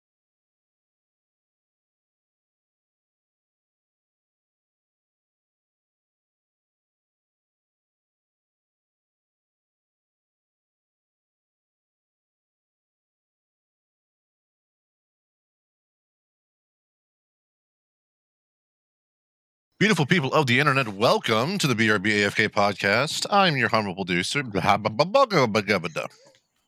Wow, that was. Hey, what movie was that from?